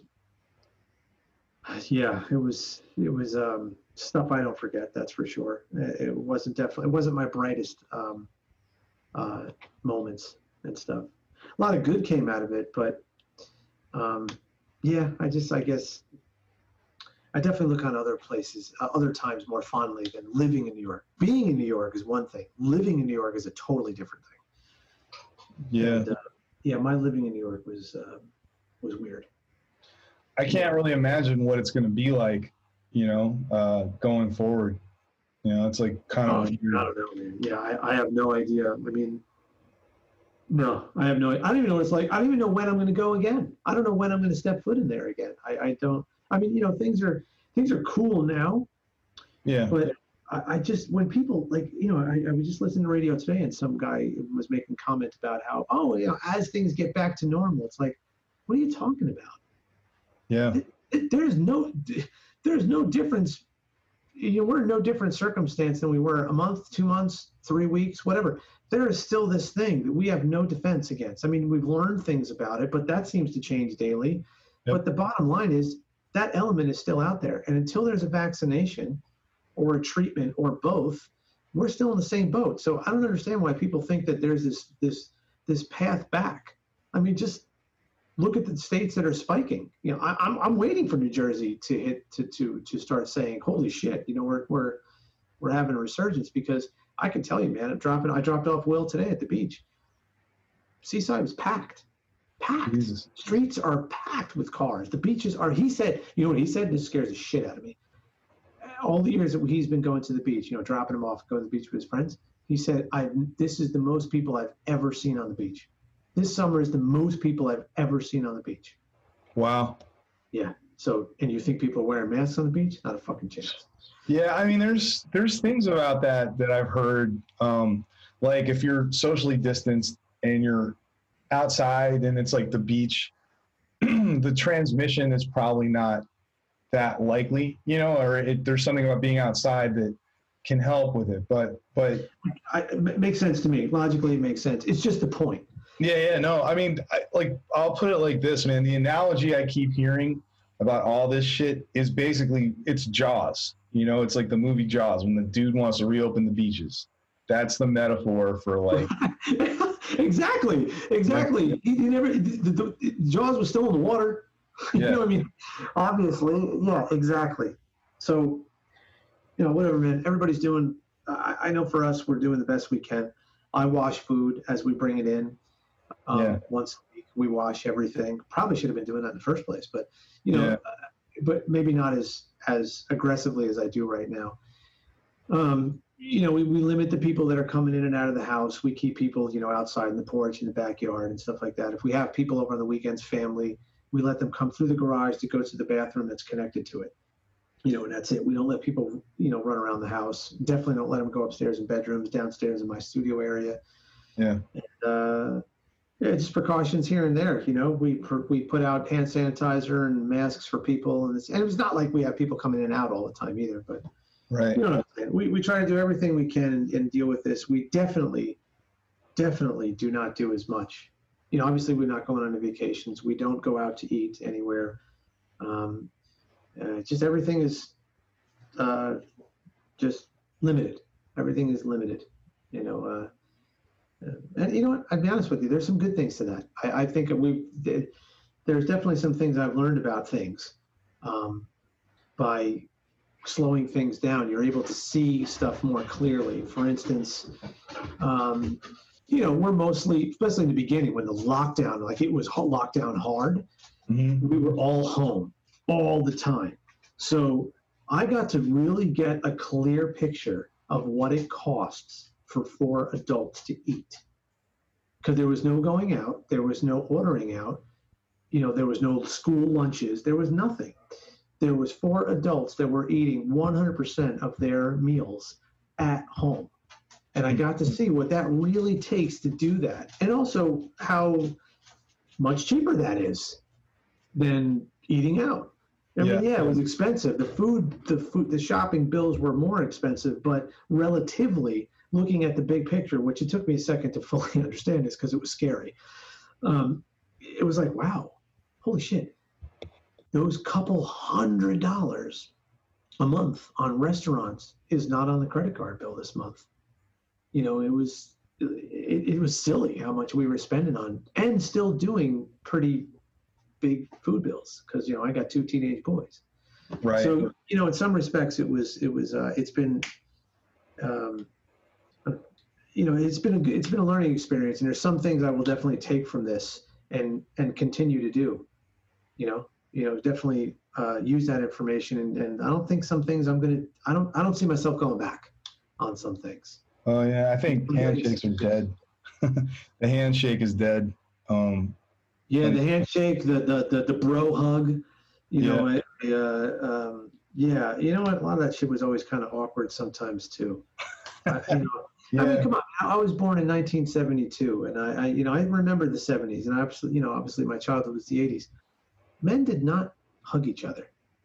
No. They just didn't do that. You shook a man's hand, and you learned to shake a man's hand firmly, and you looked each other in the eye. And hey, man, I'm cool with shaking a woman's hand. I have no problem with that, even though as a kid that was unheard of. Right. You just didn't do that shit. Yeah. But I think that's dumb. Yeah. But that's fine. But the bro hug thing, when that started coming into play, I was like, wow, this is weird. What's the point of this? Why? Yeah. Do this. I mean, I don't know that it bothered me one way or the other, but I just think, as a practice, all that stuff is going to fall by the wayside. I'll still fist bump people. Like I go on walks around my place. Cause generally there's like two things I've been doing when I get sick of being inside. Like I'll go to the beach, but usually I'll go at night, or I'll go at a time when nobody's there, or mostly nobody's there. I'll go, I'll hike if it seems like there's not a lot of people around. Usually that means like early in the morning, or like right as it's going to, like the sun's going to set. But sometimes I'll just walk around where I am. And one of my neighbors is Javier Reyes from Animals as Leaders. And I've known him since the 90s. You guys know each other from Maryland, right? Yep. So his apartment is right on, like he's in a ground floor apartment, and I can always see what he's doing. Like if I walk by, that sounds creepy as shit, but like, that's what I mean. Like I can just walk by and see if he's in there.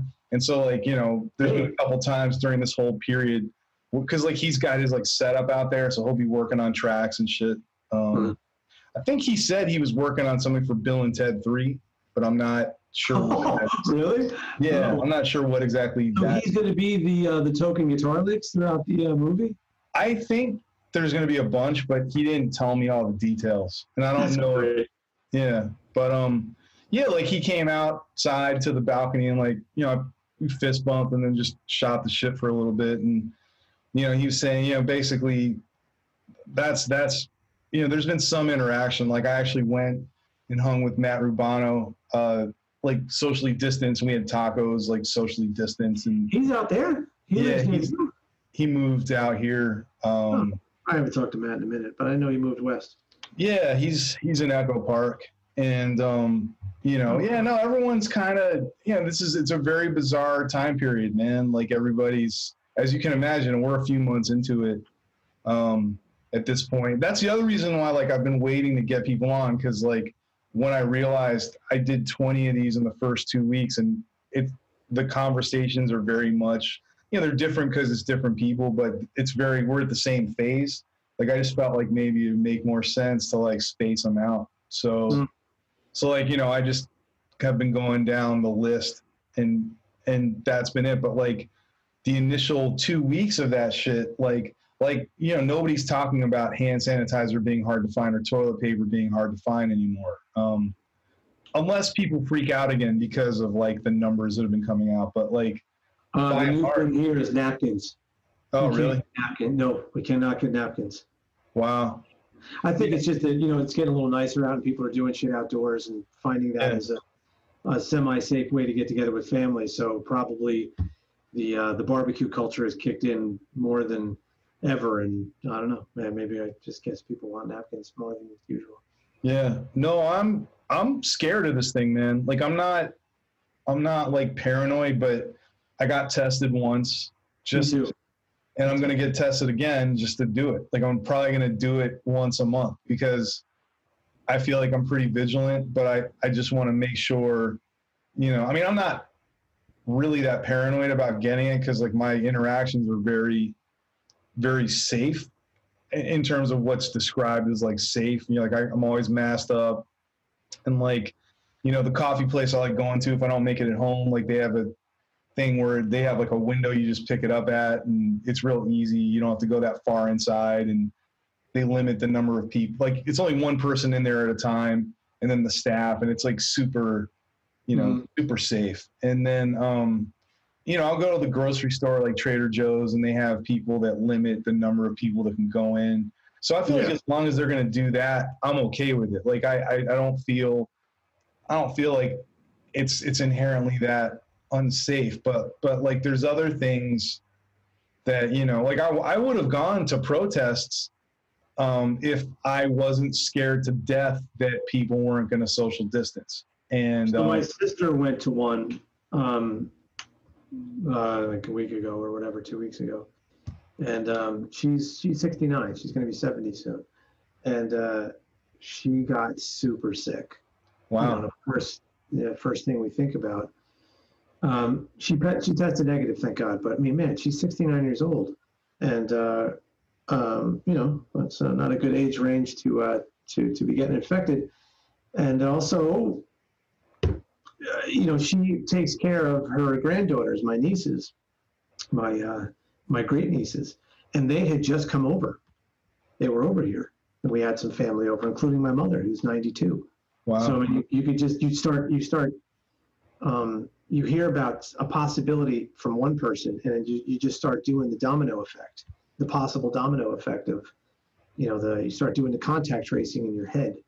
And it's like, holy shit, you know, if she tests positive, we have a lot of phone calls to make, because everybody has to be, you know, told that from this connection to this connection, you know, you better, you know, so it's a weird time. It's a weird time, you know, and well, I respectfully have my concerns about it, you know, like, yeah, sure, I'm definitely, I could say I'm afraid. I'm not paranoid, but I'm aware. So if you want to, whatever you want to call it, I do what I'm supposed to do. I do everything I can to protect myself and my family from, you know, I'm not scaling back in any way from what I've been doing in the past. I think people are nuts. You know, when I talk to some people that have the attitude of this has been overblown, you know, the pandemic, or this doesn't exist at all, I don't know. I don't have any, I just don't have any conversation. I have nothing to say. And mostly because Stacy works for a healthcare organization, the largest one in the state. She gets a daily update. So look, man, it is far from something that, to the point where we have every right to look at someone and go, how dare you say that this is fake? Are you out of your, you have no, it's not, trust me, because we read about stories, and she has to actually interact with people. Like, her job is to tell the patient stories, and also tell stories from the perspective of staff. And she hears stories about staff who have held dozens of people's hands as they die because no one can visit them. They're not going to live. You know, their time has come, and this is the only person that they can sit with in a spacesuit. You know, right. That's horrible.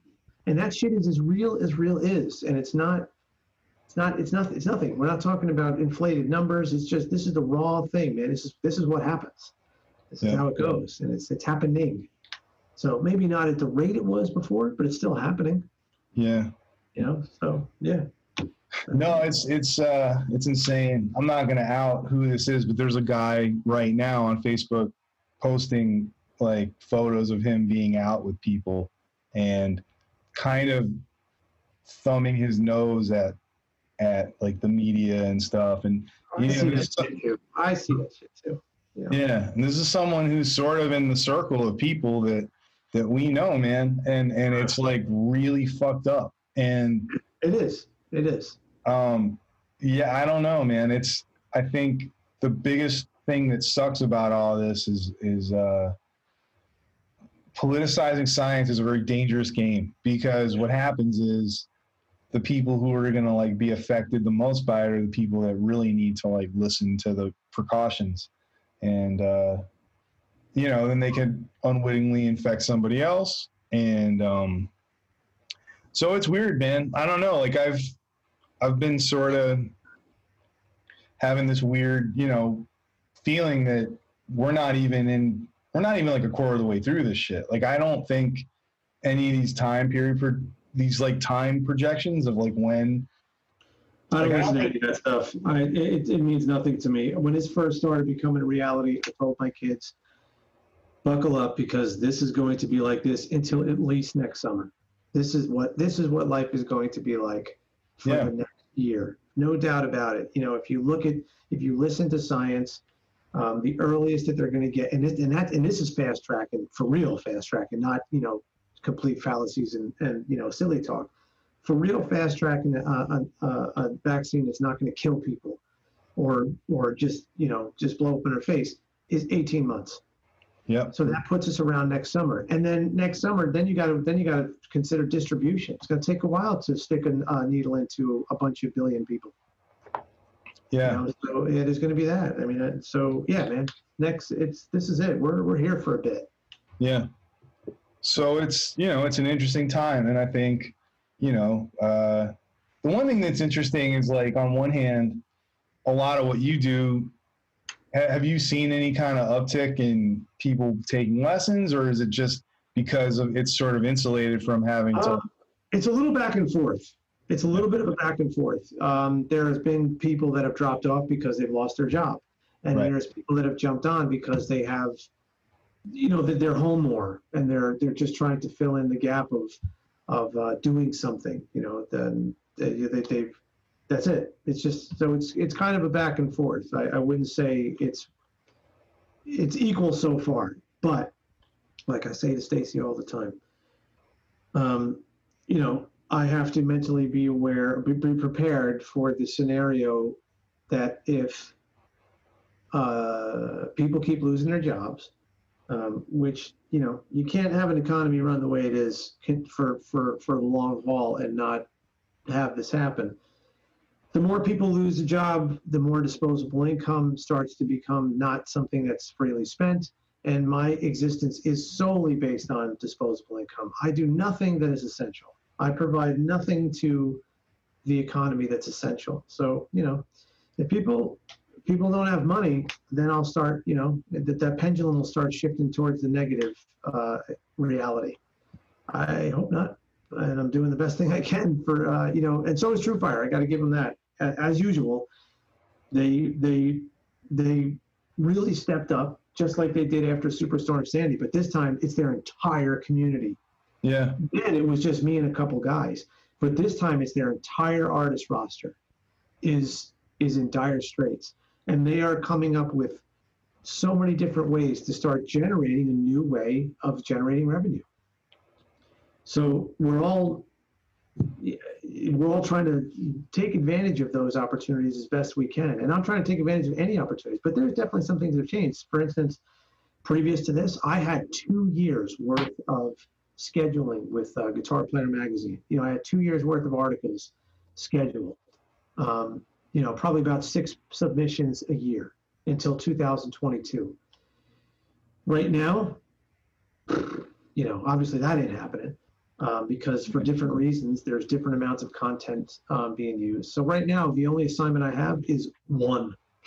I just handed in one, and my next one is not, shit, I forgot. I got to look it up, but it won't be for a couple months. The due date on it is a couple months, whereas I was going to be on an every other month schedule for 2 years. Now I only have one assignment. Instead of having like 12, I have one assignment. Wow. And we're just going to take it as we go. So, that was little things here and there are definitely changing. And like I said, it's mostly equal right now, but it's more towards the scary part. I'm mentally preparing myself for what I think is going to happen. I think I'm going to go into the scary part at some point. And, and also financially preparing myself. So, yeah. No, man, I mean, that makes sense. I think we all got to be smart about this thing and try to figure out what the best way to hang in there is. Mm-hmm. Absolutely. Yeah. I mean, I don't know what I'm going to do. I'm out here for now. I don't really know. I mean, I feel like right now, probably staying out here is the smartest thing for me to do, but there's no need to be in Los Angeles right now. It's just where I live. So. Right. Exactly. Yeah. I get that. So it's because I don't even know when I'm going to be able to come east again. My brother just became a dad, and I've been, the baby's 2 months old, and I've been FaceTiming with them, but I don't think I'm coming east for a long time. Well, right. If you did something like that, you would, the responsible thing to do before you saw them or your mother You'd have to quarantine yourself somewhere for 2 weeks. Yeah. And then maybe get tested. Yeah. Yeah. So I think just because of circumstance, I'm going to stay out here and make it work, and just hustle my ass off with the stuff I can do. And then, I'm not above learning a different skill while I'm kind of out of like the playing thing, like I've thought about doing this. People are going to have a choice, at some point. I mean, I know a lot of guys who, I hate to see it, but have had to go do different things, whether it's Amazon warehouses or landscaping and stuff like that. Like guys who are bad motherfuckers, man, really great players, like guys who are world renowned, in some respects, and they've had to figure it out, man. You got to do what you got to do at the end of the day. And I will do the same thing if that's what it calls for. If my disposable income based existence starts to not be able to sustain itself and not be able to provide what it needs, hey man, I got no problem. I actually don't mind. I love being outside. I love working outside. Right. I just the only thing I'm worried about, man, is just my body. It's I'm not a 28-year-old man. I'm a 48-year-old man. Yeah. So, I mean, shit. When I go out and put a couple hours into the backyard now, I'm toast. The end of the day, the rest of the day is done. The next day, it's like I had an MMA fight. Oh shit. Yeah. Yeah. Well, I don't know. I guess we'll just have to make. Everyone's just gonna have to like take care of each other and all this, I guess. Yeah, absolutely. But man, thanks for doing this. I appreciate you talking. And well, yeah. Hey man, I hope people get something out of what we usually do anyway. And here's our talk from yesterday morning about the great Edward Van Halen. Your text was like the first one, and then I got a barrage of texts, so I like pulled over. It was like kind of a crazy morning, like a week ago. I hope however I delivered that to you, it wasn't as shocking as sometimes people send a message like that where they either think already, or I don't know, it's just like sort of insensitive. I mean, not that this is a family member for either one of us, but it's still a pretty big deal. Or an old friend where you're like struck, but you are, and we are in a close sense to this and stuff. So hopefully, I didn't deliver that message in any sort of callous way. No. It was definitely the thing. I mean, the thing is, at this point, 2020 notwithstanding, I mean, we've seen, unfortunately, like a lot of great people of that magnitude, or of a similar magnitude, like pass on, like I remember when like Prince died, and that was a really strange day. I remember when like, I don't know, like it's just weird, but like I could just tell because I was getting text messages from people that didn't live in California. Like it was like all over the United States. So I kind of figured it was a big deal. Like, yeah, that went around quick. More so than, at least for my world, and surely for your world, it went around much faster and in a much deeper magnitude than anybody else I've seen, and I think probably ever. So for obvious reasons, he's the guy, man. He is the guy on the top of the mountain, and I think I found out. I have this group message with several guys, including Rick Toon. It's all guys who play Rick Toon's guitars, and all the guys that are like kind of in the inner circle with that. And it showed up there, and it said, it didn't even directly say what happened, but or that he had passed on. It just simply said, something about Eddie, and you kind of knew. And when I went to, I just immediately, like, I was home by myself, I think, which is kind of impossible these days. But I was downstairs in the basement. I was sick that day, and just kind of staying away from everybody. And so I'm basically by myself, and I just, I kind of just start going, yelling no. And then I went to go check it, and the news, the uploads from all the major news outlets were, you can look at the time, it was minutes. The guy who let me know, the guy that's in that that group, not surprised. He knew sooner than probably most people would.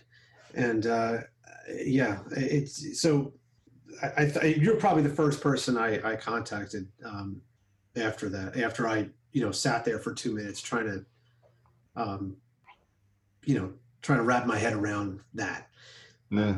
So, he was sick. We knew it for years, off and on, battling it. And but still, it just doesn't prepare you for when it actually is going to happen. And it's not like we were building up to anything either, because I hadn't heard about any kind of exact status, in quite a while. So, it's really, even though we knew he was sick, it still came out of nowhere. And he's 65 years old. Yeah, it's crazy kind of in retrospect, though, because I know there was an interview with Roth where he didn't answer the question directly, but he still answered it. And he kind of said, Ed's got his story to tell, and it's not my place to talk about it. Good for him. That's the correct answer. Yeah, like he didn't really want to go there, but he also, I think he was trying to infer that like they probably weren't going to play again. Well, he made a statement not too long ago, boldly said the band is over. Yeah. Yeah, he did not mince words with that. Said flat out, the band is over. And I took that with a certain David Lee Roth grain of salt. Who knows? I thought maybe they had just had a falling out. That's happened before, of course.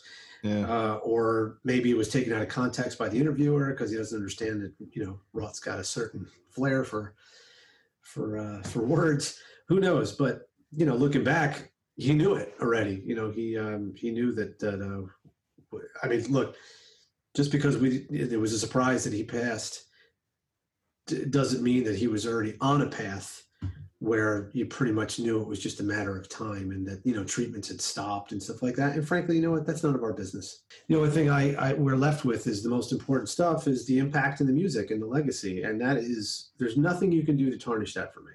Right. Outside of something, some sort of something that comes up that's just whatever. Yeah. Yeah. Well, let's talk about that for a minute. Cause I've been trying to, that's the weird thing about Edward Van Halen. Like for me, he was never not part of the scene, like as far as I've been into music. So he's kind of always been this omnipresent God, but there's so many guitar players, but I still feel like in a weird way, like there's nobody like that guy. For as much as there's been people who have pushed technique to a certain level. There's people who have added to sonic developments, but he really was I really do think, and I know people get really into hyperbole, but it really was kind of just Hendrix and him that did the kind of shit that affected that many guitar players. Yep, I've been saying that now for the past week. It's the only two guys that really you can name that there's a before and after existence in the guitar world and music in general. Yeah. Is those two guys, those two guitar players. There's other artists that command that type of stature, like the Beatles, for instance. There's a before and after the Beatles for sure. There is a before and after Jimi Hendrix. There's a before and after Eddie Van Halen. Yeah. And nobody has come since. There has definitely been figures that have carried immense weight. There's plenty of people who tell you that the day that they heard Randy Rhoads is the day that they wanted to play the guitar, just as much as they say that about Hendrix and Van Halen. But, well, first of all, he didn't have enough time to make that impact. He made quite an impact for the short time that he was here, just like Charlie Christian. There's another guy you can say there's a before and after is Charlie Christian. But it's just Van Halen probably even more so, dare I say, and not even dare I say. I mean, I get the Hendrix people are totally all about there is nothing but Hendrix, and that's just not where I come from. Van Halen's impact to me is deeper because of the amount of time we had him for so much longer than any of those guys I just mentioned. Yeah. Charlie Christian, Jimi Hendrix, Randy Rhoads. They all checked out early. They were all in their 20s. Yeah. It was like a 5-year window. Yeah. So, I mean, we're talking about a guy who gave us decades and, you know, shit, how many albums, how many proper studio albums? 10 or so, you know, 10 proper Van Halen studio albums. And, you know, there's just a massive history of the music, and as well as the development of all of his quote unquote inventions that we take for granted. That's what they were at the time. Now they're industry standards. Yeah, that was the part that that I really was like thinking about a lot. Just how much of the guitar industry bent, or not bent, but like was changed by the kinds of stuff that he was doing. You know, because I remember reading through old issues of Guitar Player. You know, and it's like all of a sudden it's this revolutionary thing to have like a Strat style guitar with like a humbucker in the bridge position, and then like, you know, a single coil. No one did that. No one did that. He said he was getting his balls busted. You know, he'd like to play Les Paul. The sound was there. And I believe that he was being told that was an old man's guitar. And but he wasn't, you know, the Strat thing obviously wasn't going to work for him. So, you know, he went to the workbench and did what he had to do. You know, the whole point of the humbucker going onto the Strat and being angled like a Strat bridge pickup, and there's, you know, there's so many things that he just looked past and just did it. And that's saying a lot for the late 70s, you know, where things were what they were. They still are like that. The guitar world is still like that. It's so against change, but it's even more impressive to think at the time that he did it. And also, it's not even like, you know, he didn't have the resources that we have today to probe and to research stuff. This was, you know, this was of his own doing. You know, the only guy that you could compare to Eddie in this respect that has had this much impact is Les Paul. Yeah. Les Paul, that's it. And Les Paul left us amazingly important things. I mean, Les Paul's the father of multi-track recording. Yeah. He you know, he didn't invent the solid body guitar, but he definitely helped perfect it. And he gave us the Les Paul. You know, I mean, those are two monumental accomplishments right there. And that's not all he did. I can't rattle off the other stuff, but I know Les Paul's got they didn't give him the section in the Rock and Roll Hall of Fame for just those two things. I mean, there's an entire section dedicated to that guy. Yeah. In there because of his accomplishments and stuff like that. And God, I can't even imagine what they're going to do now with Eddie. You heard that quote that Les Paul supposedly said to him, right? Like he's like, apparently he said, yeah, there's only 3 people that know how to build guitars: you, me, and Leo Fender. Fair enough. I mean, think about that statement. It's ridiculous on one level. And at the same time, if you look at what people play today, Strats, Tellys, Les Pauls, and the derivative, yeah, sure, there's other things, but the derivative out of the 3 things I just said, you could probably trace back to Eddie Van Halen in some way.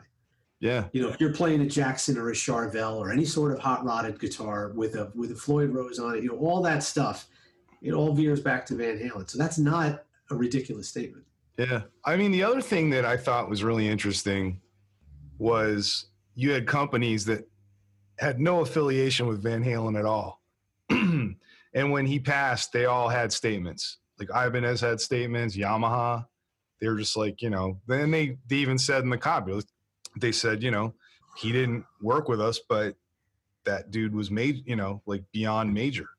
That just a testament to the respect. I've seen many of them, and I didn't feel any of them were taking advantage of any sort of gratuitous opportunity at all. I thought that they just were all done respectfully and properly, and they should, because if not for him, there would be, some of these companies just wouldn't have any legs to stand on. There would have been no start. For instance, where would the aftermarket pickup industry be if it wasn't for him saying, hey, man, you know, look what happens when you take a pickup and you overwind it and you slant it and throw it on a Strat.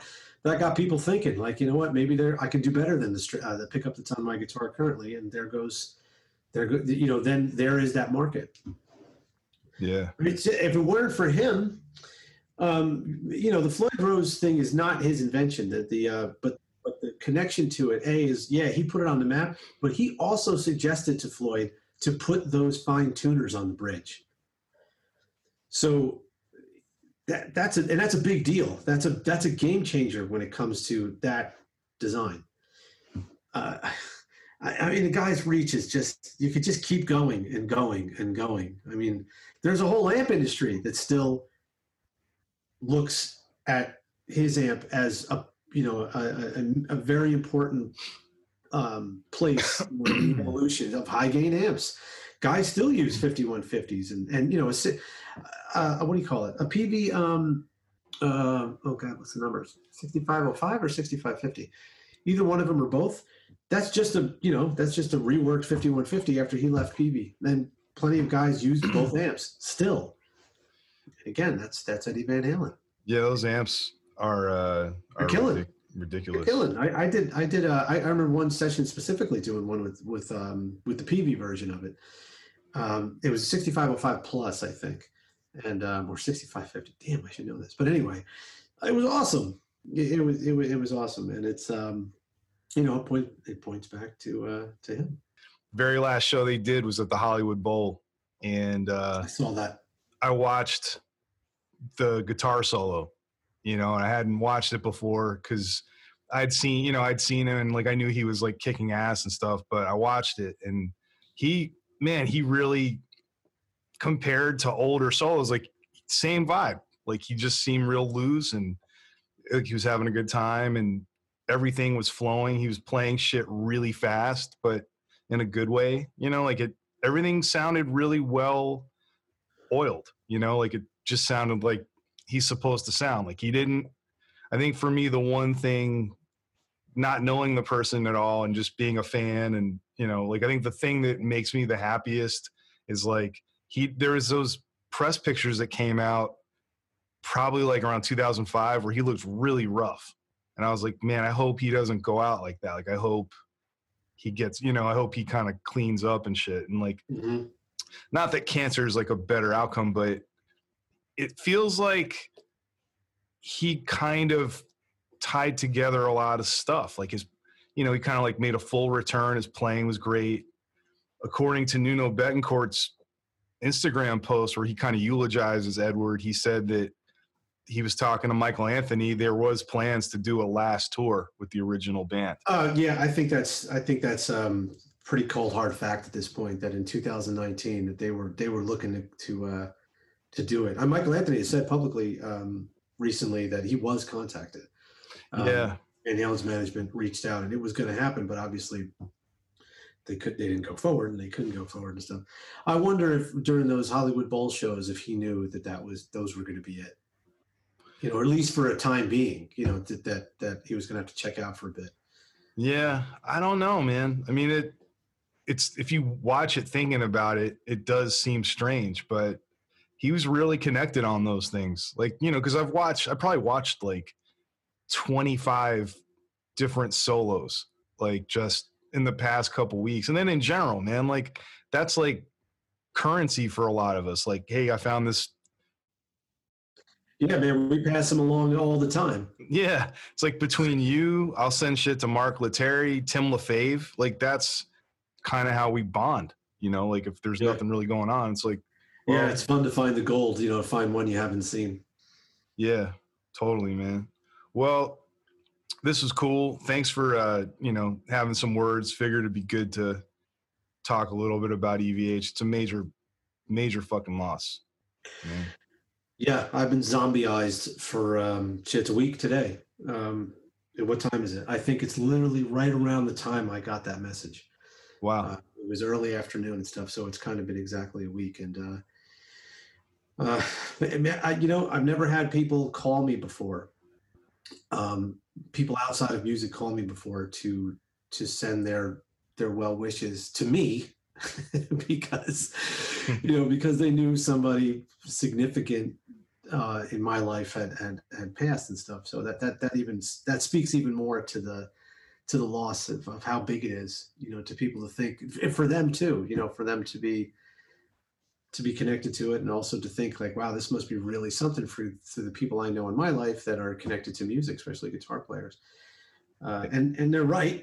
It is. This is the guy, man. This is the center of it all and stuff. And everybody's got their stories about when they first heard him and Eruption. And I can think of mine. You know, I know my first moment putting on headphones at my oldest brother's house, when I was just getting into the guitar and standing in front of his record player and that coming on, and standing there and just in disbelief and not even being able to begin to comprehend what I was listening to. And so many people say the same things about that, especially Eruption. It's just, everybody was just slack-jawed, speechless, stopped in your tracks. What is that? And it's just like a lot of people are saying, it's you go right back to being that kid, you know, that young 8, 10, 12-year-old kid. And that's awesome. There's not too many guys who can do that. You know, music puts you right back to places where it first connected with you. And Van Halen puts, I know for me, and I'm sure for everybody else, it puts you back in the best place because the music is just fun. It represents the best parts about music. That's going to do it for this week's episode. For more information about Chris, go to chrisbuono.com. New episodes every Wednesday. Thanks so much for listening.